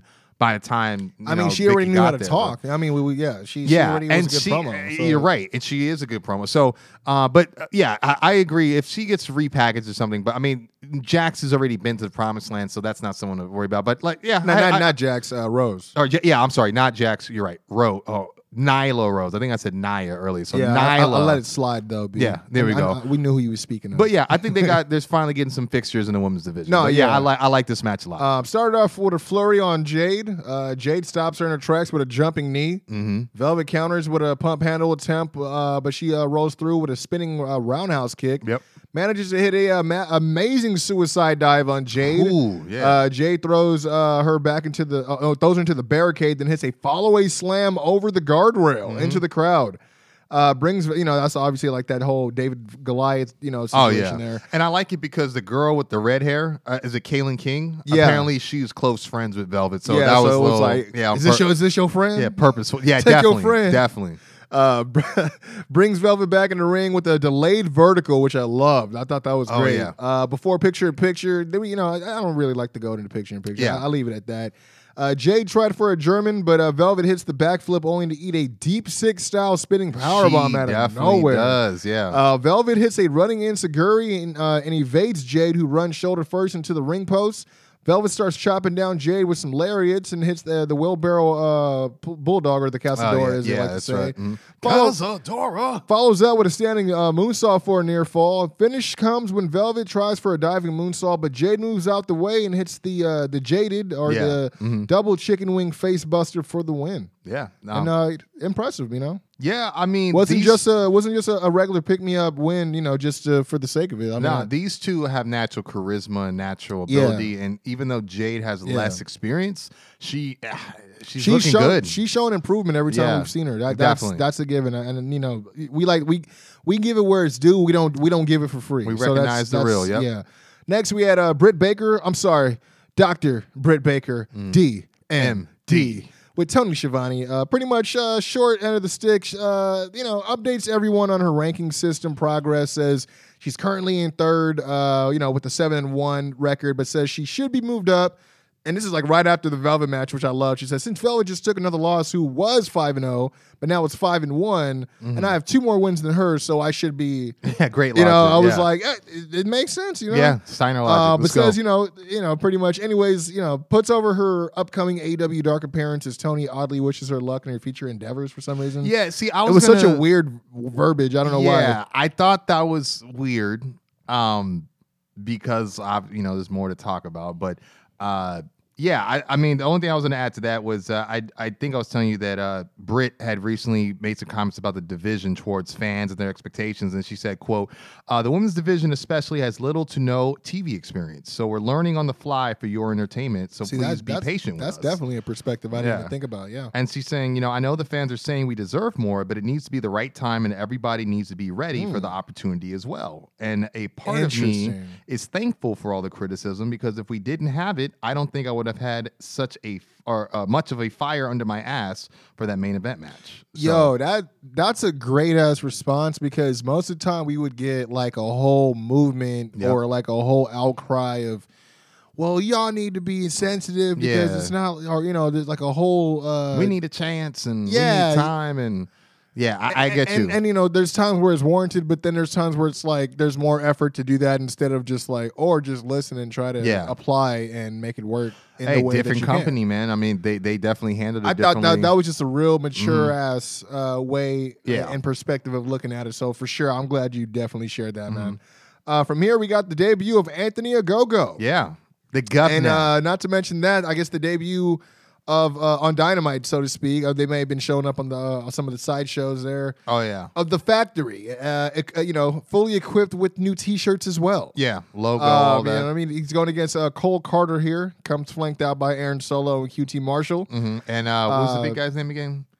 He had that big white. Was he out there with them? Yeah, I must have missed Nick Camarado. Yeah. He didn't do much, is sort of what it was. Yeah, it was weird because I was like, I only saw QT a little bit, but I was like, okay, no wide shots because this is about to be over. Yeah, as soon as I said that, I was like, they didn't even show anything ringside at all. No. And as I said that, Ogogo ties up with Carter as Carter lands like a roll through arm drag. I mean, it was almost kind of like almost like a judo throw, but it wasn't. You know what I mean?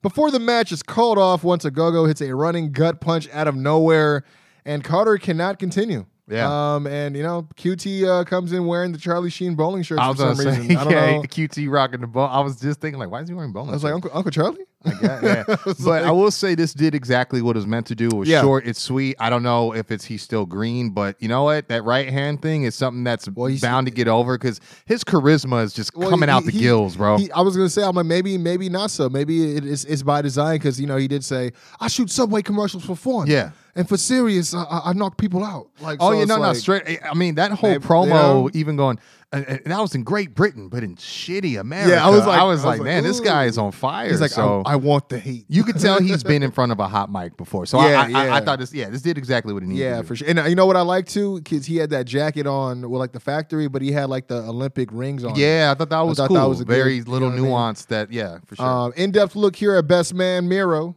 I thought this was good because we're getting to finally have some signs of him breaking away. Don't know what happened, but says he was told Kip didn't show up to the arena again this week and that he hasn't seen or spoke to Kip since their Arcade Anarchy match last week.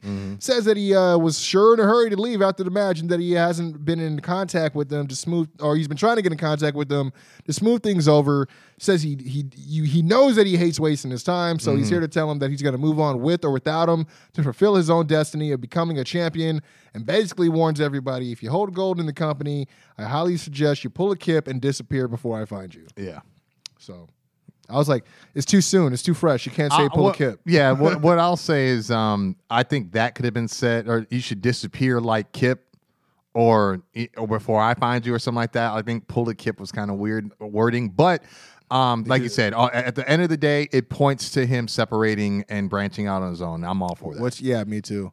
From here, got a little discussion with you, my dude.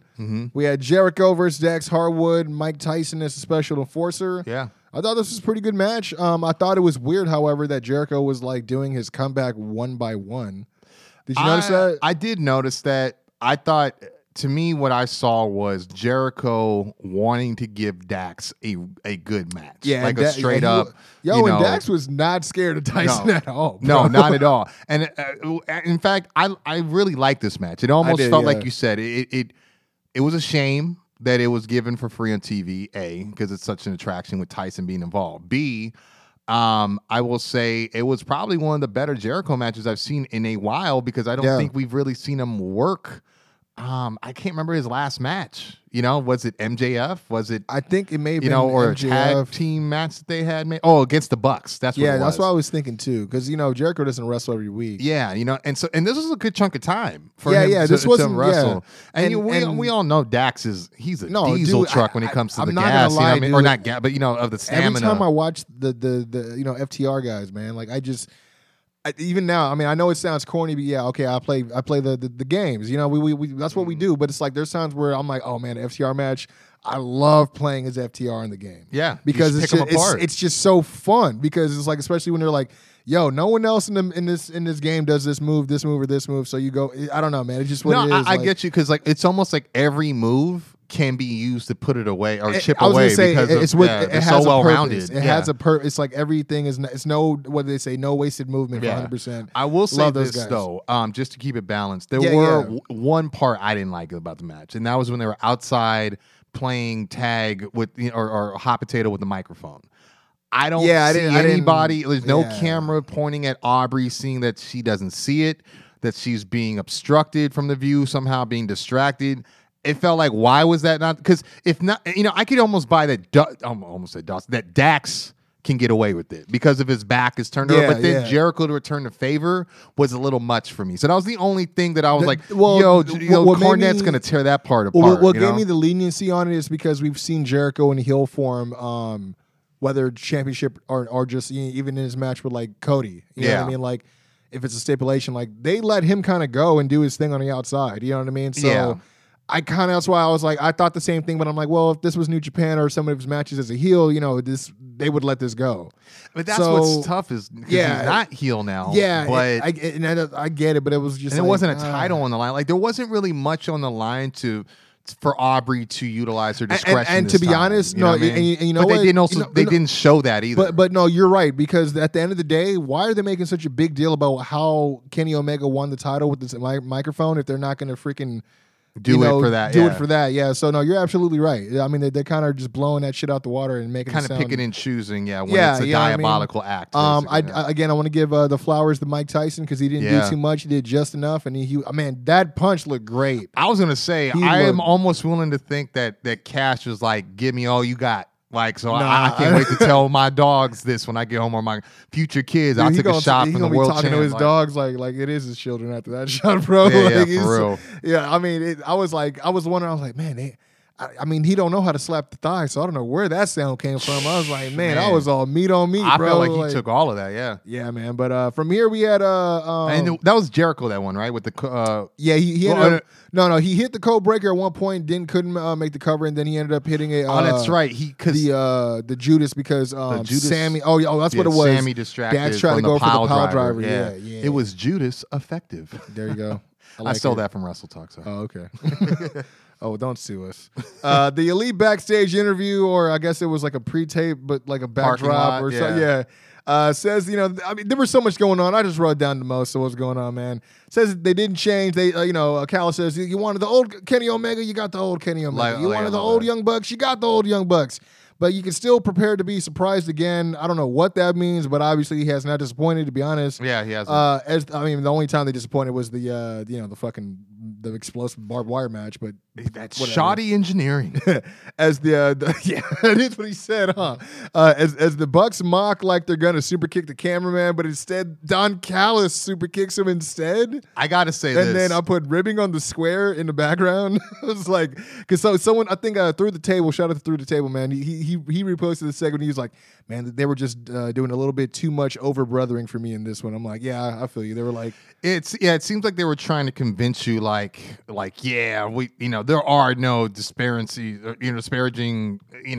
differences that we're working through. It's always been legit. I mean, it was kind of weird on that end. But I'll say this with the super kick, I did not like it. But it's because it was a heel thing to do. So I'm conscious enough to know that, damn it, that worked. It worked. Yeah, it really got me did. Talking about it. Yeah, exactly. So I liked it, but I hated it. I liked it because I hated it, and it got a real reaction. So yeah, I feel it. So we're moving along here.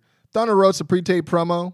Got some stuff saying about her. More on that later. Bring that up. Says she's back in the top 5, wants the AEW Women's Championship and the NWA Women's Championship. Says she'll be watching Sheeta versus Ty, and will be gunning for the winner. And also says that she's here to take over the world. So is Sid Vicious. So I got to commend you because I know you've been going Tay for the last couple of weeks, and you said Ty, and that's right. And she said Tay in her promo. She got it wrong. But you're a professional, Mr. Jones. Man, I've just been... You live and you learn. It's called learning by repetition. The more you know. And every day, I just want to go against Cody again. 110%. 110%. I got a ladder with his. I got a table with his name on it. You dig it? Yeah, we got the return of the alien. First match back in 10 months due to the torn ACL. Chris Statlander versus, ironically, Amber Nova. Yeah, and she's Amber Nova's made a name for herself in the Indies for the last. Okay, because I will say I wasn't familiar. I did like the fact that she wasn't. She seemed still confident, knowing what she was obviously there to do. I will say she's been getting a lot of interviews from some of the media outlets that we follow, podcasts and stuff. Cool. So she's definitely a known name. You know what I mean? She did get a little bit of time, but not a lot of offense. I mean, when you think about it, how many people are getting time on Dark versus getting time on very true. Dynamite? So this is a good look, you know? Starts off with the biggest boop to Paul Turner, the referee. Finish comes. I got to start and finish. That's all I got. Yeah. Finish comes when Statlander hits what I call a modified tombstone for the win. I forgot what she used to. Yeah, I just can't remember what it's called. I felt bad that they're like, hits the supernova. I'm like, oh, don't call it that. I think that might have been the name. Oh, is that it really is? Because I thought he said it just because that was her name. So I wouldn't put that up. Yeah, maybe. Because I was like thinking, I'm like, oh, that was low hanging fruit. Excalibur. Is it? I really like the package. I know Mark was talking about last week. He didn't really think it made sense for her to join the Best Friends, but I know he had was airing out the song a little bit. But to me, I feel like they're still working it out. Yeah, personalities that are just so that's true. They're different, but they're so similar because of that. They're similar by their differences. Yeah, and I will say I was a fan of them coming out as a group. And them being at ringside, you know what I'm saying? Like, cool. I like that dynamic. So you just like you like that team. Maybe the song throws people off. I don't know because they had a dope song before, so I don't know. Maybe it's getting used to that. We'll see. Maybe we'll get it if like Sue ever comes back. Yeah, and then she gets her own song. Team Taz backstage promo here. Like I said, I'm gonna shoot right through this, dude. I mean, because sometimes you just got to cut through the bullshit. Says it's been a week since he offered Christian Cage a spot in Team Taz. Stark says they shouldn't have to be waiting a week, a day, or even an hour. He don't care what he did, who he is, and what he's done. They're Team Taz. Taz makes the decision to pretty much bench Cage and Starks from his confrontation with Christian, citing them as too combustible. And this is where I got to fucking... This is where it's so stupid. Okay, so that's what he says, right? Mm-hmm. He says that they're too combustible. They're it's too much. I'll just take Hook and Hobbs, all right? Mm-hmm. Christian Cage has a segment coming up next as he supposedly has an open challenge, but we never get that match. Ever. But instead we get an in-ring interview with Tony Schiavone. Christian takes time to kind of mark out a little bit for being interviewed by Tony for the first time. Yeah. But of course he gets interrupted by Team Taz. Of course. Taz, who doesn't appreciate waiting a week and not getting a response, wants to know straight up if he's in or not. Christian says... he said it himself. Team Taz is a dumpster fire right now, and he didn't come to AEW to help him fix his problems. He came to win championships. I paused because I knew it was coming. Pretty much makes a short joke about him standing on the stage steps so he can say it to him face to face that his answer is no. Taz calls him a shitbag and says if he was standing on his wallet, he'd be 10 feet over his big head. Christian refers to it as bingo hall money. Man, and you can tell Taz was like, "This motherfucker." Yeah. It was a little shoot towards the end. Like, no, other money too. Oh, the money. I'm like, then why can't you? Like, is it legal money? Yeah. Taz says he made the biggest mistake of his life. He says he's never liked him or his buddy who carried him all his career. Yep. Says he's disrespectful for turning him down, especially while he's wearing his colors in the ring. Yeah. Mm-hmm. I was like, damn, this is so stupid now. Hobbs ends up getting into it with Christian at ringside, pretty much beats him down on the outside. And I just put, to bring it back around, it's funny how he benches Cage and Starks for being too combustible, yet he comes out full tilt, guns blazing when he confronts him anyway. Yeah, he does. So it's just like, and then he ends up getting him jumped. So it's like, I don't understand. But what I will say is the stuff he's done with Christian, I've probably liked the most. Like, I mean, the last time I feel like Taz did a good promo was probably stuff with Darby in the beginning because it seemed honest and like, hey man, I'm just trying to help you out. So him keeping it real in a buck with Christian last week, I thought was a good look. This week it was still good, but I agree. The logic of I'm not gonna lie, you're a hothead, but I'm gonna come out as a hothead. Him coming out to like, yo, I've known you for this long, like, yo, like think about it. Yeah, and then for him to like a week later, like, I never liked you. Yeah, I'll put it this way: where did the finesse go? Because that's what you had the week before, honestly, and then it seems like when he has to act like that character is when he starts to get stumble on his words, right? Yeah, a little bit. But when he's being more sincere and like kind of cooler headed or true to form, it's like true to form. Yeah, you know what I mean? Yeah, definitely. It's more believable. Just a little. Oh, and Big Bang is the name of her finish, by the way, not Supernova. Okay. Yeah. Oh, they did say something like that. Update here on the matches for next week. We got Hikaru Shida defending the AEW Women's Championship against Ty Conti. We get a look back at their history briefly, which is like pretty 2 weeks, which is still weird. I'm like, yeah, because they tagged on. I saw I was about to say on the tagged, results. They tagged on Dark Elevation, but they tagged before then too. But then it's weird because she's just still been kicking it with them. Like, I mean, like I think not too long ago she had a match against Nyla Rose. And then she had the Dark Order, and then you see -1 kicking it with which she did it like, we like Kendo 6 was crap. Yeah, Kendo gang. But we also get advertised Powerhouse Hobbs versus Christian Cage for next week. I'm like, so I guess the open contract is over. Ricky Starks versus Hangman Page, which interesting enough they keep bringing up that he's the #1 contender, yet they are not featuring him as such. I don't know what's going on. It's weird. I mean, at least they brought up. He's like that shy guy. Kenny. Like, no, I don't want to. Like, I'm surprised they like haven't asked him about Kenny in a while. So at least they did it this week. Even especially though it's weird knowing that like the Bucks knowing the truth about like Matt Hardy sending that text. It's like this is the way they go now. Where did the follow up go, bro? I was kind of mad about that. There's none, man. But we also get Trent versus Pentagon. So it's gonna be Trent's first match back. Oh yeah, that's right. Yeah, man. Are you sure he wants to do that with that tricep on the dude that sacrifices like $1 million arms? $1 man, coming in with the Outsiders fit last week, man, bro. all day with the Outsiders fit, bro. But you know what? We got the main event show. Darby Allin. Last week, but I mean. Yeah. It is what it is. Yeah, Darby Allin defending the TNT Championship against Matt Hardy. I don't understand why or what the provocation was for this to be turned into a Falls Count Anywhere match, but that's what it was. I wasn't mad at it at first, but then it just turned into more of like that senseless brawling out of nowhere. Like last week or what was the last time? I think Darby had a match against, was it John Silver? Yeah, and then they just jumped everybody for like no reason. Yeah, that's I was just fuck gonna Darby say, too. Like it was like there was just a lot going on. Now the match itself, stellar. Yeah, but the other extracurriculars, stuff, man, because was Hangman out there too? No, I don't think so. But there was a big, massive brawl, which was great. I will say that where they came out and they kind of backed up Sting, which was kind of cool to see. But I thought you got Butcher coming out with the trash can, which as soon as that happened, I was like, great. Now we're going to get this, just like you said, the same old thing. But then once they got dispatched, the thing that I got really curious about was the inclusion of Scorpio and Paige. It looked like they were going to sneak in. And I feel like I don't really know why Paige. I mean, they just show them every time Sting's on the mic. Well, they like I think I was saying the same thing. Oh yeah, you're right. They called him out in the promo. Yeah, because they've been saying they basically say they cater to the Codys and the Stings and the Darby Allins of the company.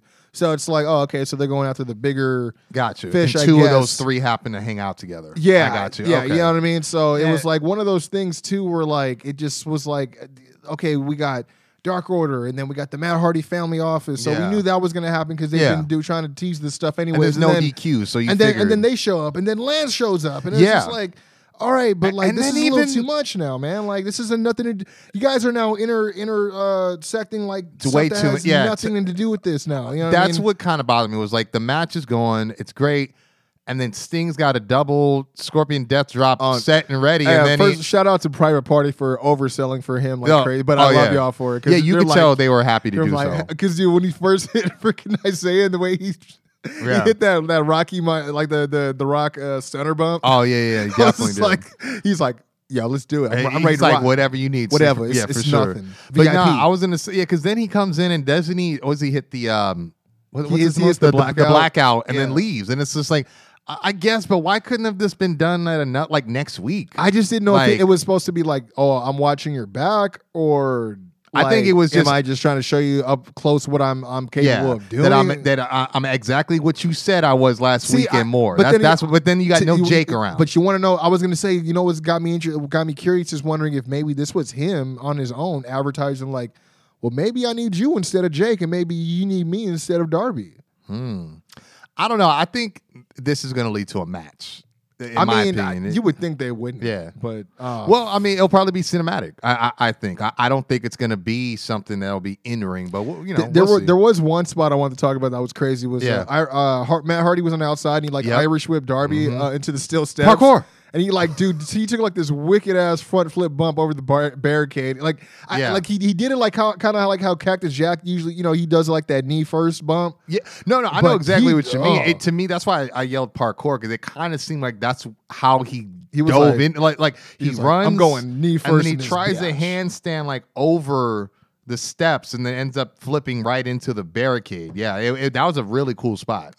We had Sting throwing Darby the bat. I thought that was a cool look. That was really cool. But you know what? He had a nicely timed low blow, and then Darby equally had a nicely, realistically timed like swing of the bat. Yeah. Like he didn't was like, okay, we're going. No, he looked like he was like, okay, I know exactly how we're gonna do this. To me, the only one that looked like he was selling was the one to the rib. But it's like you're not gonna bash Matt Hardy's rib. First of all, dude, Matt Hardy was potatoing the shit out of Darby in this match. Dude. Oh yeah, well, I mean, they kind of both were. I mean, even when Darby was snagging him with chipping him with the bat, sort of like how Jericho used to do with Pink Floyd. Like it's like, you know, some of that stuff was like really close. You know, where it's like, man, that's really good. I was because, you know, obviously from here, you know, Matt hit the chair assisted twisto for the near fall. Oh yeah, that's right. Then he dragged him backstage and throws him like head first into a monitor, dude. Yeah, he did. And then this is when I'm talking about. And then TK was right there. Yeah, he was. But like this is when he sets him up right there for the on the table, and he's like throwing punches. That's when he's like that late in the match. He's still freaking bow. You just see him throwing him like he's like, all I see is young Jeff, dude. He was like, "You're gonna learn, Nero." Yeah. But you see, I set him to the woods. So this is one of the problems I had with the match from a concern standpoint. He set him up for that spot and hit that diving leg drop through the table. But it was like, you know, later even on commentary, you know, Excalibur, like he was like explaining that he landed tailbone first on the concrete because of quote unquote how shallow like the trajectory was, how he jumped. And I was just like, yo, Matt, like, why the fuck would you do this spot when, like, it's the diving leg drop all your career that fused your back into your pelvic? Like, true, but did you see how he did it though? He didn't do it the way he would normally. Man, no, do. But he totally said, yeah. No, I was gonna say, hey, catch me on your stomach. What? Yeah. But it was just you're like a chair now. But I was just like, yo, this is what caused you to get surgery in the first place. Like, don't even do that. I mean, why do it on the concrete? Yeah. You know what I mean? But anyways, Matt Hardy has I guess has technically an argument if he wanted to, because, you know, Darby, he technically kicked out that spot, but it was in the shadows, low-key. No, it was visible to me. I mean, the part I thought was crazy was when he was trying to go, I think he was trying to tease a crucifix bomb, right? That's when he hit the low blow. Yeah. And just the way that he did that, jumped down and, like, was just... You know, the way he was trying to look for that bat, and the way he brought it up, and then just in this weird ornery way of just climbing up the steps, like I'm getting to the final stage of this, like nothing's holding me back from bringing this. Yeah, you know what I mean? Like the fact that I'm still surviving after everything you gave me. Actually, and then, you said, you done fucked up now. That's a little bit of that too. It's funny too because like I had to give him props because I was like, Darby remembered where he left his bat, which is a rarity in wrestling because most times people would be like, yo, where'd I leave that shit? Like, I mean, he didn't get it right away, but it wasn't like he didn't look stupid. Like, I mean, like, he remembered where he dropped it from the low blow. The way he dropped it too was borderline, but it was just enough, I will say. But I liked how he took the bat and swept off the he was hitting the monitors off the table, and I was like, took off Tony's headset. Yeah, I was like, this might be the first time we get an announce table spot. And we did. Yeah. We got a hell of a coffin drop for the win off the truss. Yeah. You got it right that time. The truss. We got it. But that was Dynamite, man. I mean, they went off the air that way.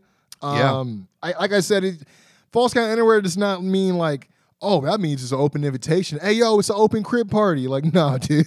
Like, that was my only complaint, was just like, okay, like maybe I get the warranted stuff, Dark Order. Yeah. The Matt Hardy stuff. They got already something brewing, so I get that. There's some underlying stuff. Darby's kind of like overlap a little bit just out of circumstances. Yeah. But then it's like, okay, Dark Order came to help him out. I'm like, damn, are they? Because remember I told you and Mark, I was like, I feel like they're about to do like 3 of these blood and gut matches, bro. Because like there's a lot of that's what I think. Crews. I think it's going to be a theme thing for sure. But what I could definitely see the Factory facing off against like the Nightmare Family and something like that. I could obviously Inner Circle and Pinnacle. But to me, I think it was foreshadowing. I think Dark Order with Hangman might be battling the Super Elite. At some point, or maybe Mox is part of it. I don't know. I was thinking something like that. Though me and Mark were saying we hope Mox gets written off in a match on Blood and Guts, because at this point they're not really booking him the right way.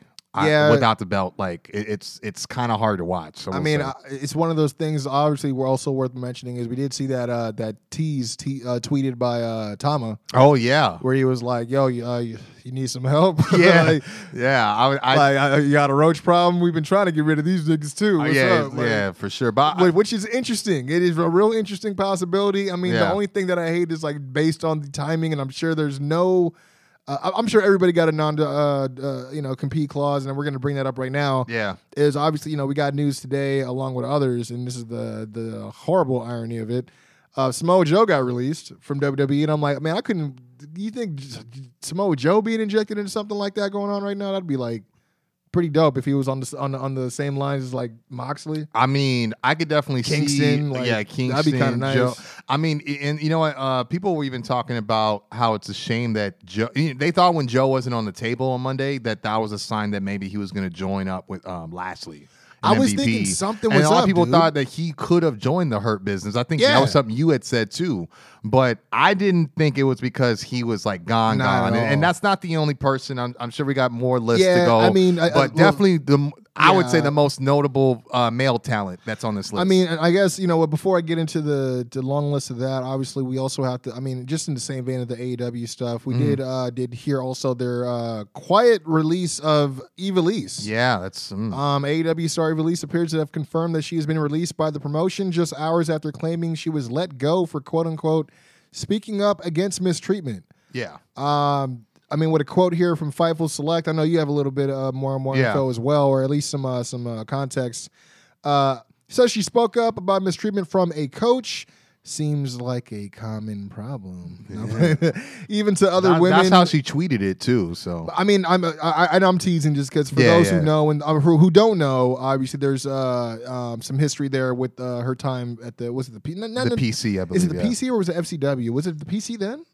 Because I think this is back when the Hugh Morris days. Oh yeah, it was the PC. It was. It just wasn't where it was at. Oh yeah, this is the PC around the Tough Enough days. Yeah, you're right. So yeah, she said that she had spoke up about mistreatment from a coach. Even the other women too said there was witnesses, and I was the one that was suspended and left in limbo, and just now let go. And nothing has been done at all the entire time about Thunder Rosa slandering my name the entire time in AEW and doing everything that sabotaged my position there. I kept quiet, which I had to pause here because I'm like, what does one have to do with the other?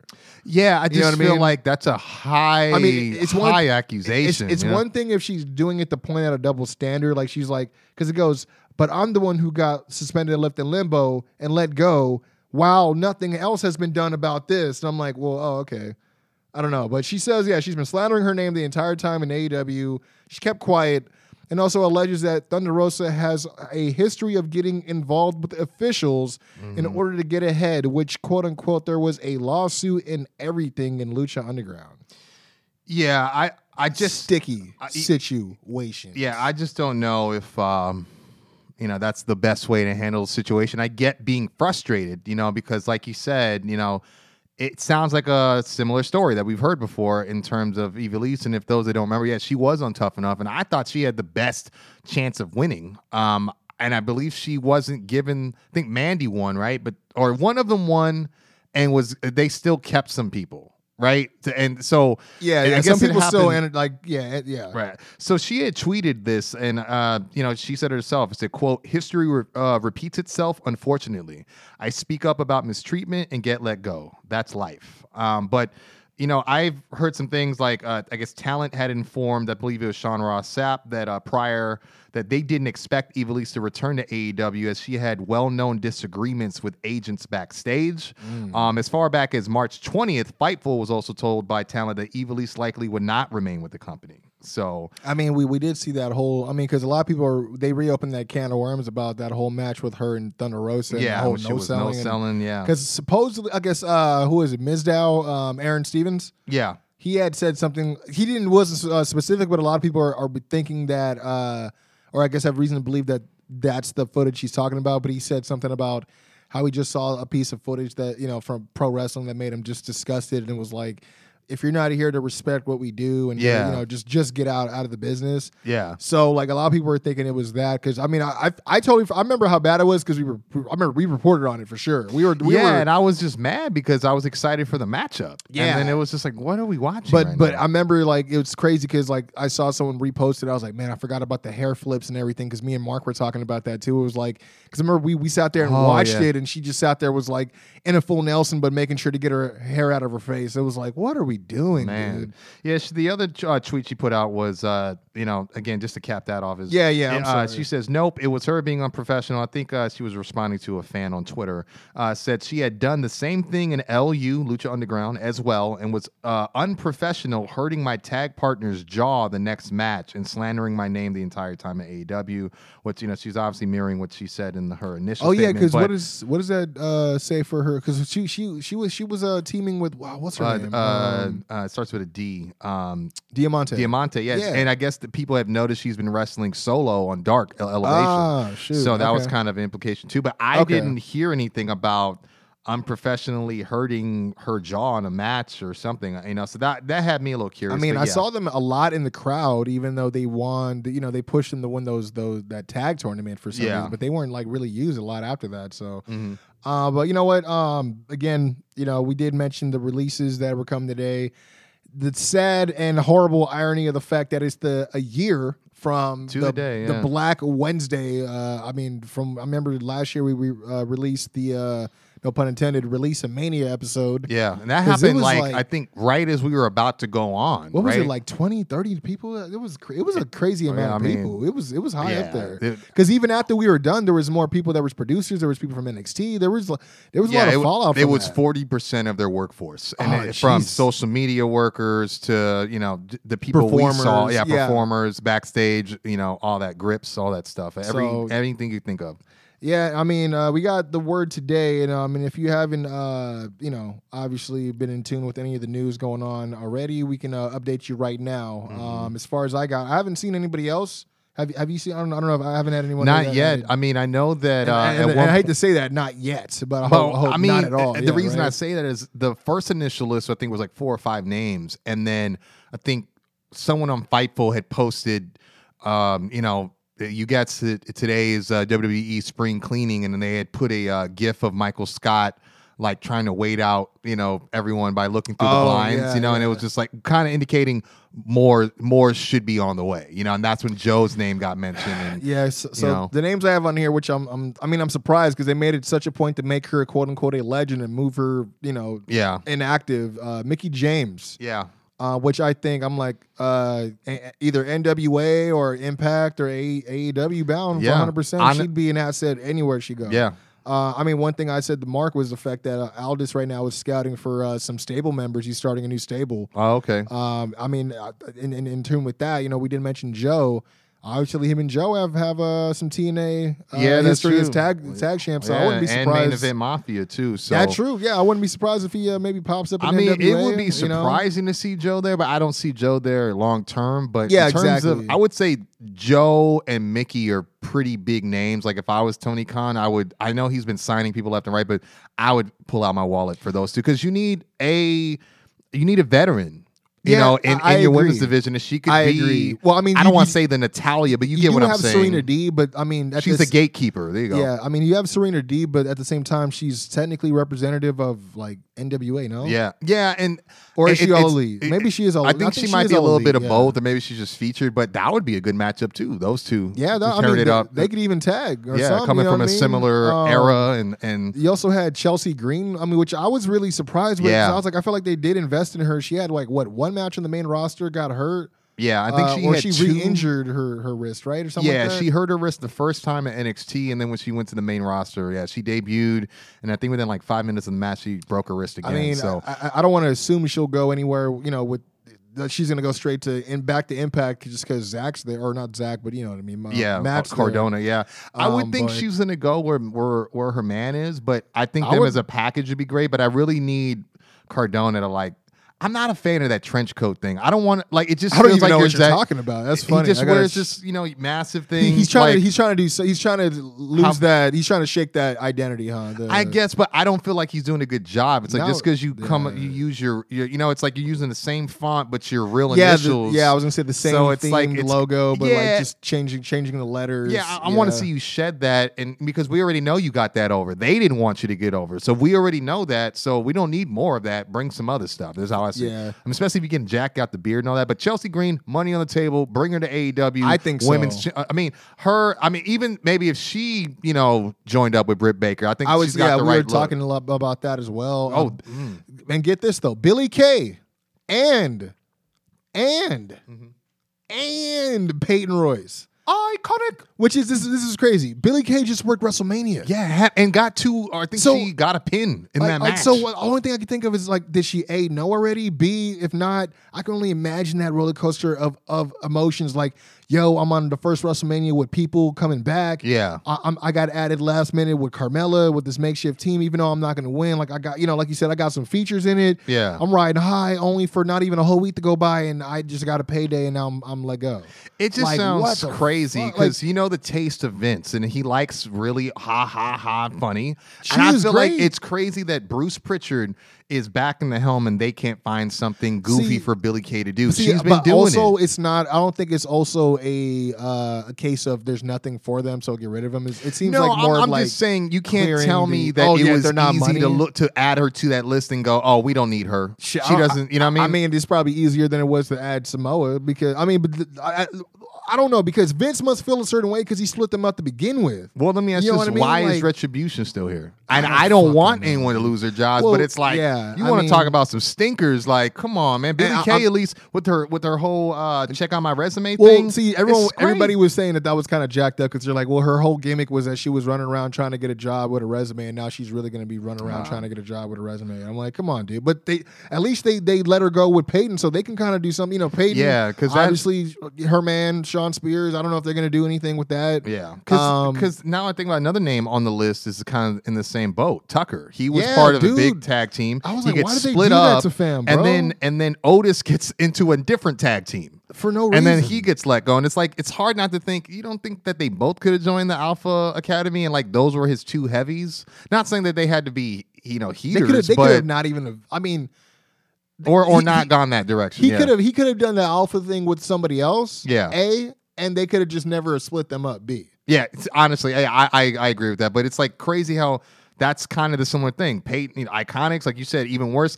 First tag team champions. Now they can't ever bring them up. I was like, dude, ever. These are your first world. I'm like, you just literally proved how. And it's crazy that they let Peyton go. It's crazy. Yeah. She I felt had a great trajectory ahead of her. I mean, I feel like she did, but Billie was making more steps personality-wise because she was getting more features, to be honest. And less matches, yeah. But, like you said, Tucker, Kalisto was one, which, I sent you, shout out to a few of my group chats, as they said, man, they with the way they kept Samoa Joe on the commentary table, they could have given up all of Lucha House Party to to offset that paycheck. Like, come on, man. Real talk.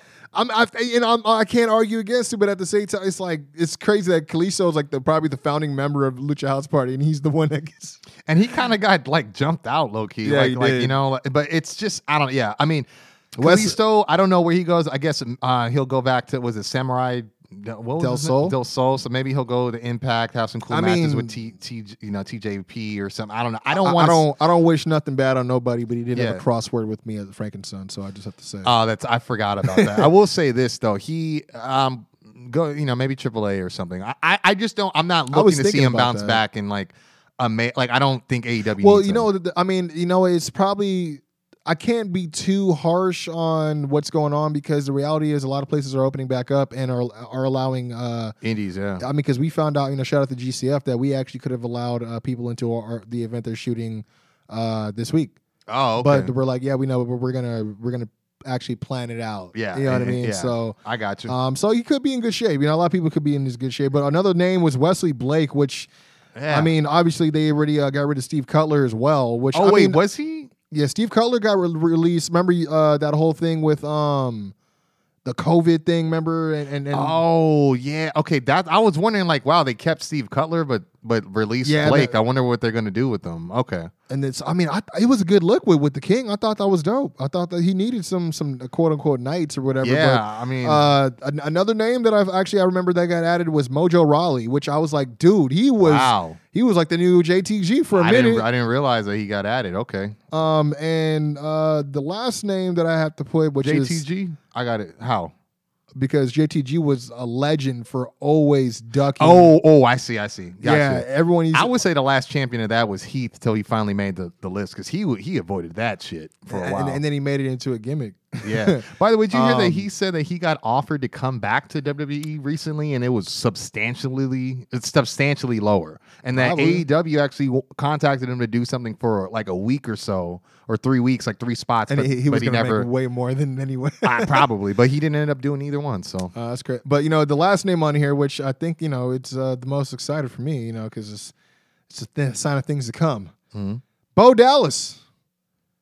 Meaning we can finally get the reunion of the B team since Curtis Axel was the one who got it last year. Oh, you're right. See, we've talked about this a lot on the show sometimes. I think it would be great to get a squad of second generation superstars, legacy kids. You know what I mean, bro? Honestly, and maybe it's legacy part 2, but like with the Cody at the helm, with the Bo, with the no, without Cody, bring Bo or Joe Hennig. Bring Joe Hennig, and then have him with Flying Brian Jr.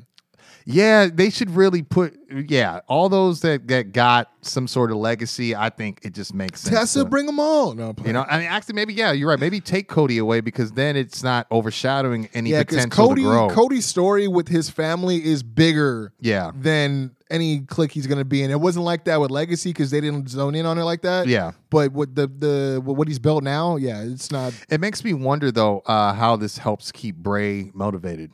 Just he just came back. He had the loss with Brody, and now his brother's I don't know. Leave it up to the fans. He got fired because he was a horrible fiend. Yeah, apparently, yeah.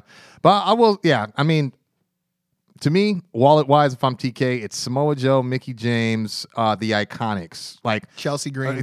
Green. That can you imagine Chelsea Green and Britt Baker teaming up against the Iconics in a match? I can, but they don't have a women's tag division, even though they had a tag tournament. But I don't know, man. Like, they need to get some notable names. Obviously, Spears works there, so you think it'd be an easy deal. But I just don't know what they'd be known as or what they were known as prior. You know what I mean? Who, the Iconics? Yeah. I mean, couldn't they be the Iconics? I mean, they spelled it with 2 I's or 3 I's. I mean, I'd like to say so, but WWE, man, I don't know. I mean, they could be the Iconic Duo. I'm not mad at that. I just don't know if it's too close. I mean, maybe for but then Broken and Woken. I don't know. That might be that Impact name, the Iconic Duo. Or something, true. You know what I mean? But I do. I'm with you. Like, I mean, you made the text of like ROH. It would make sense for in terms of Joe. ROH makes sense. Impact makes sense. AEW totally makes sense. But I think fans, like you said, would rather see him in AEW than Old Pastures at this point. Yeah, and honestly, anywhere, because we've just been chomping at the bit to see him get back. But at the same time, I can't ignore the fact that if Joe were to go back to Impact, people would fucking tune in. Oh yeah, definitely. So I think ROH getting back on TV. I think they just had their first TV last week or not too long ago. So it's timing. So that's why I could definitely see that. But I'll tell you right now, I don't know if I'll make time to tune into ROH just to catch Joe. But if he, I think AEW, TK is not stupid. He knows that would be the best thing. I just hope him being in the same, promotion as Taz, like we were saying, it doesn't lead to like some sort of Taz reunion, or I mean, I could see him being a focal point of Team Taz if Brian Cage is on the way out, of that faction. But I also don't know what you surround Joe with or why he needs that. I think he needs to just go on a tear. I do like the idea of like maybe him going for the title against Kenny. I like even him going chasing the title against Moxley. Like if say Moxley gets the title again, I think that would be a great program as well. Mm-hmm. There's quite a few people I would like to see Joe get in there and bang it out with. Joe and Archer would be crazy. Oh damn, yeah, that might be the damnedest thing. That's a little brazy. I think him and Jungle Boy might even do a good. Oh yeah, that'd be a great program. Cool. Yeah. He's like Jungle Boy. Like I'm from the jungle. I'm Samoa Joe, boy. And I'm bringing the thunder. Oh, I can't say. I wonder if Jericho no, you know who probably texts Joe? Chris Daniels, CD. That's true, right? He's like, it's one of the damnedest things. No, I did want to point this out though, because a lot of people had some speculations about maybe we'll get Ricochet and Alistair released because we need to get these guys out of there. You know what I mean? I feel bad for Ricochet, but this is about Alistair, and it said basically, no, he's not fired, but here's some news from via PW Insider.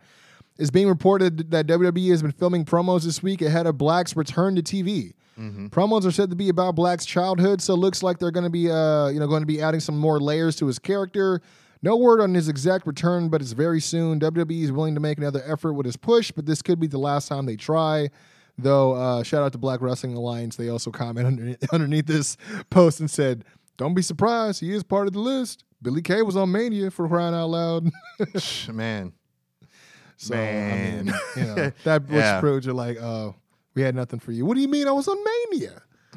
I mean, that's crazy. I mean, to think you could be on Mania night one and you didn't have a fail, but I would bet she didn't know, because I'm sure she would probably try to get more spots in. You know what I'm saying? Knowing it'd be her last time or whatever, but The fuck shit about it is, I guess, this is John Laurinaitis that's doing the calls. I did hear about that. Like just in time to, he got right back in the saddle, didn't he? Is that why you brought him back, so he can do his dirty work? Yeah, seriously. But it is saying that, supposedly this the reason being cited is budget cuts. I'm like, bro, y'all just made $1 billion off this. Bro, I was just telling Peacock deal, bro. I just told you that Vince McMahon made $1.4 million last year and was 100% eligible for Target raises. Jesus, you know what I mean, or bonuses. Which is crazy, because that's why the whole joke was, how does one that owns a company properly grade himself on something like that without bias? That just come on. We held up throughout the whole pandemic. We did great. Yeah, I did my job. But you know who else held up throughout the entire pandemic? That is the Quincy Jones Show, and we couldn't have done it without you guys. Always listening, always supporting, man. I want to thank you guys for always doing so, and always doing what you can to get the word out as well. Feel free to hit us up, man. We got merch, man. We still got that merch. Got to move that merch, so hit us up for that merch. Yes, sir. It is again, man. We ain't here. We ain't greedy guys. We ain't selfish, man. $10 a pop. We got medium, large, XL. Hit us up, thequincyjoneshow@gmail.com. Yes, but of course, before you do that, make sure you always follow us. Stay tuned, stay notified. You can do so on social media. That is at The Quincy Jones Show. That is at Quincy Jones Show on Instagram, and as well as Quincy Jones Show on Facebook. And man, I mean, I guess you could follow me and check out what I do musically. Please do. I'll be ripping it sometimes, and if you don't believe me, I don't know, go to my Instagram and check out the link in the bio. I mean, we got the new video, World's Greatest Tag Team, off of the newest album, fresh off the presses, from Doc Lesnar, called This Is Awesome. I think he got a little bit of words that he'd like to share with y'all about that. Yeah, I mean, first of all, I got to say thank every single one of you guys for helping me out, checking out the album, spreading the word. We're closing in on 5,000 streams right now. It's a beautiful thing. It's all real growth. The Lesnar Mania train is still running wild, and I love that. But, one of those things, Quincy, when WrestleMania week comes and goes, it makes me want to reflect, and it makes me kind of remember there are two different people in this world. There are pretenders, and there are doers. There are those who maybe pretend to want the smoke, might pretend to lay down a gauntlet to fight for the right to be called world's greatest tag team, but can't seem to do said challenge until, what was it, October? No, November?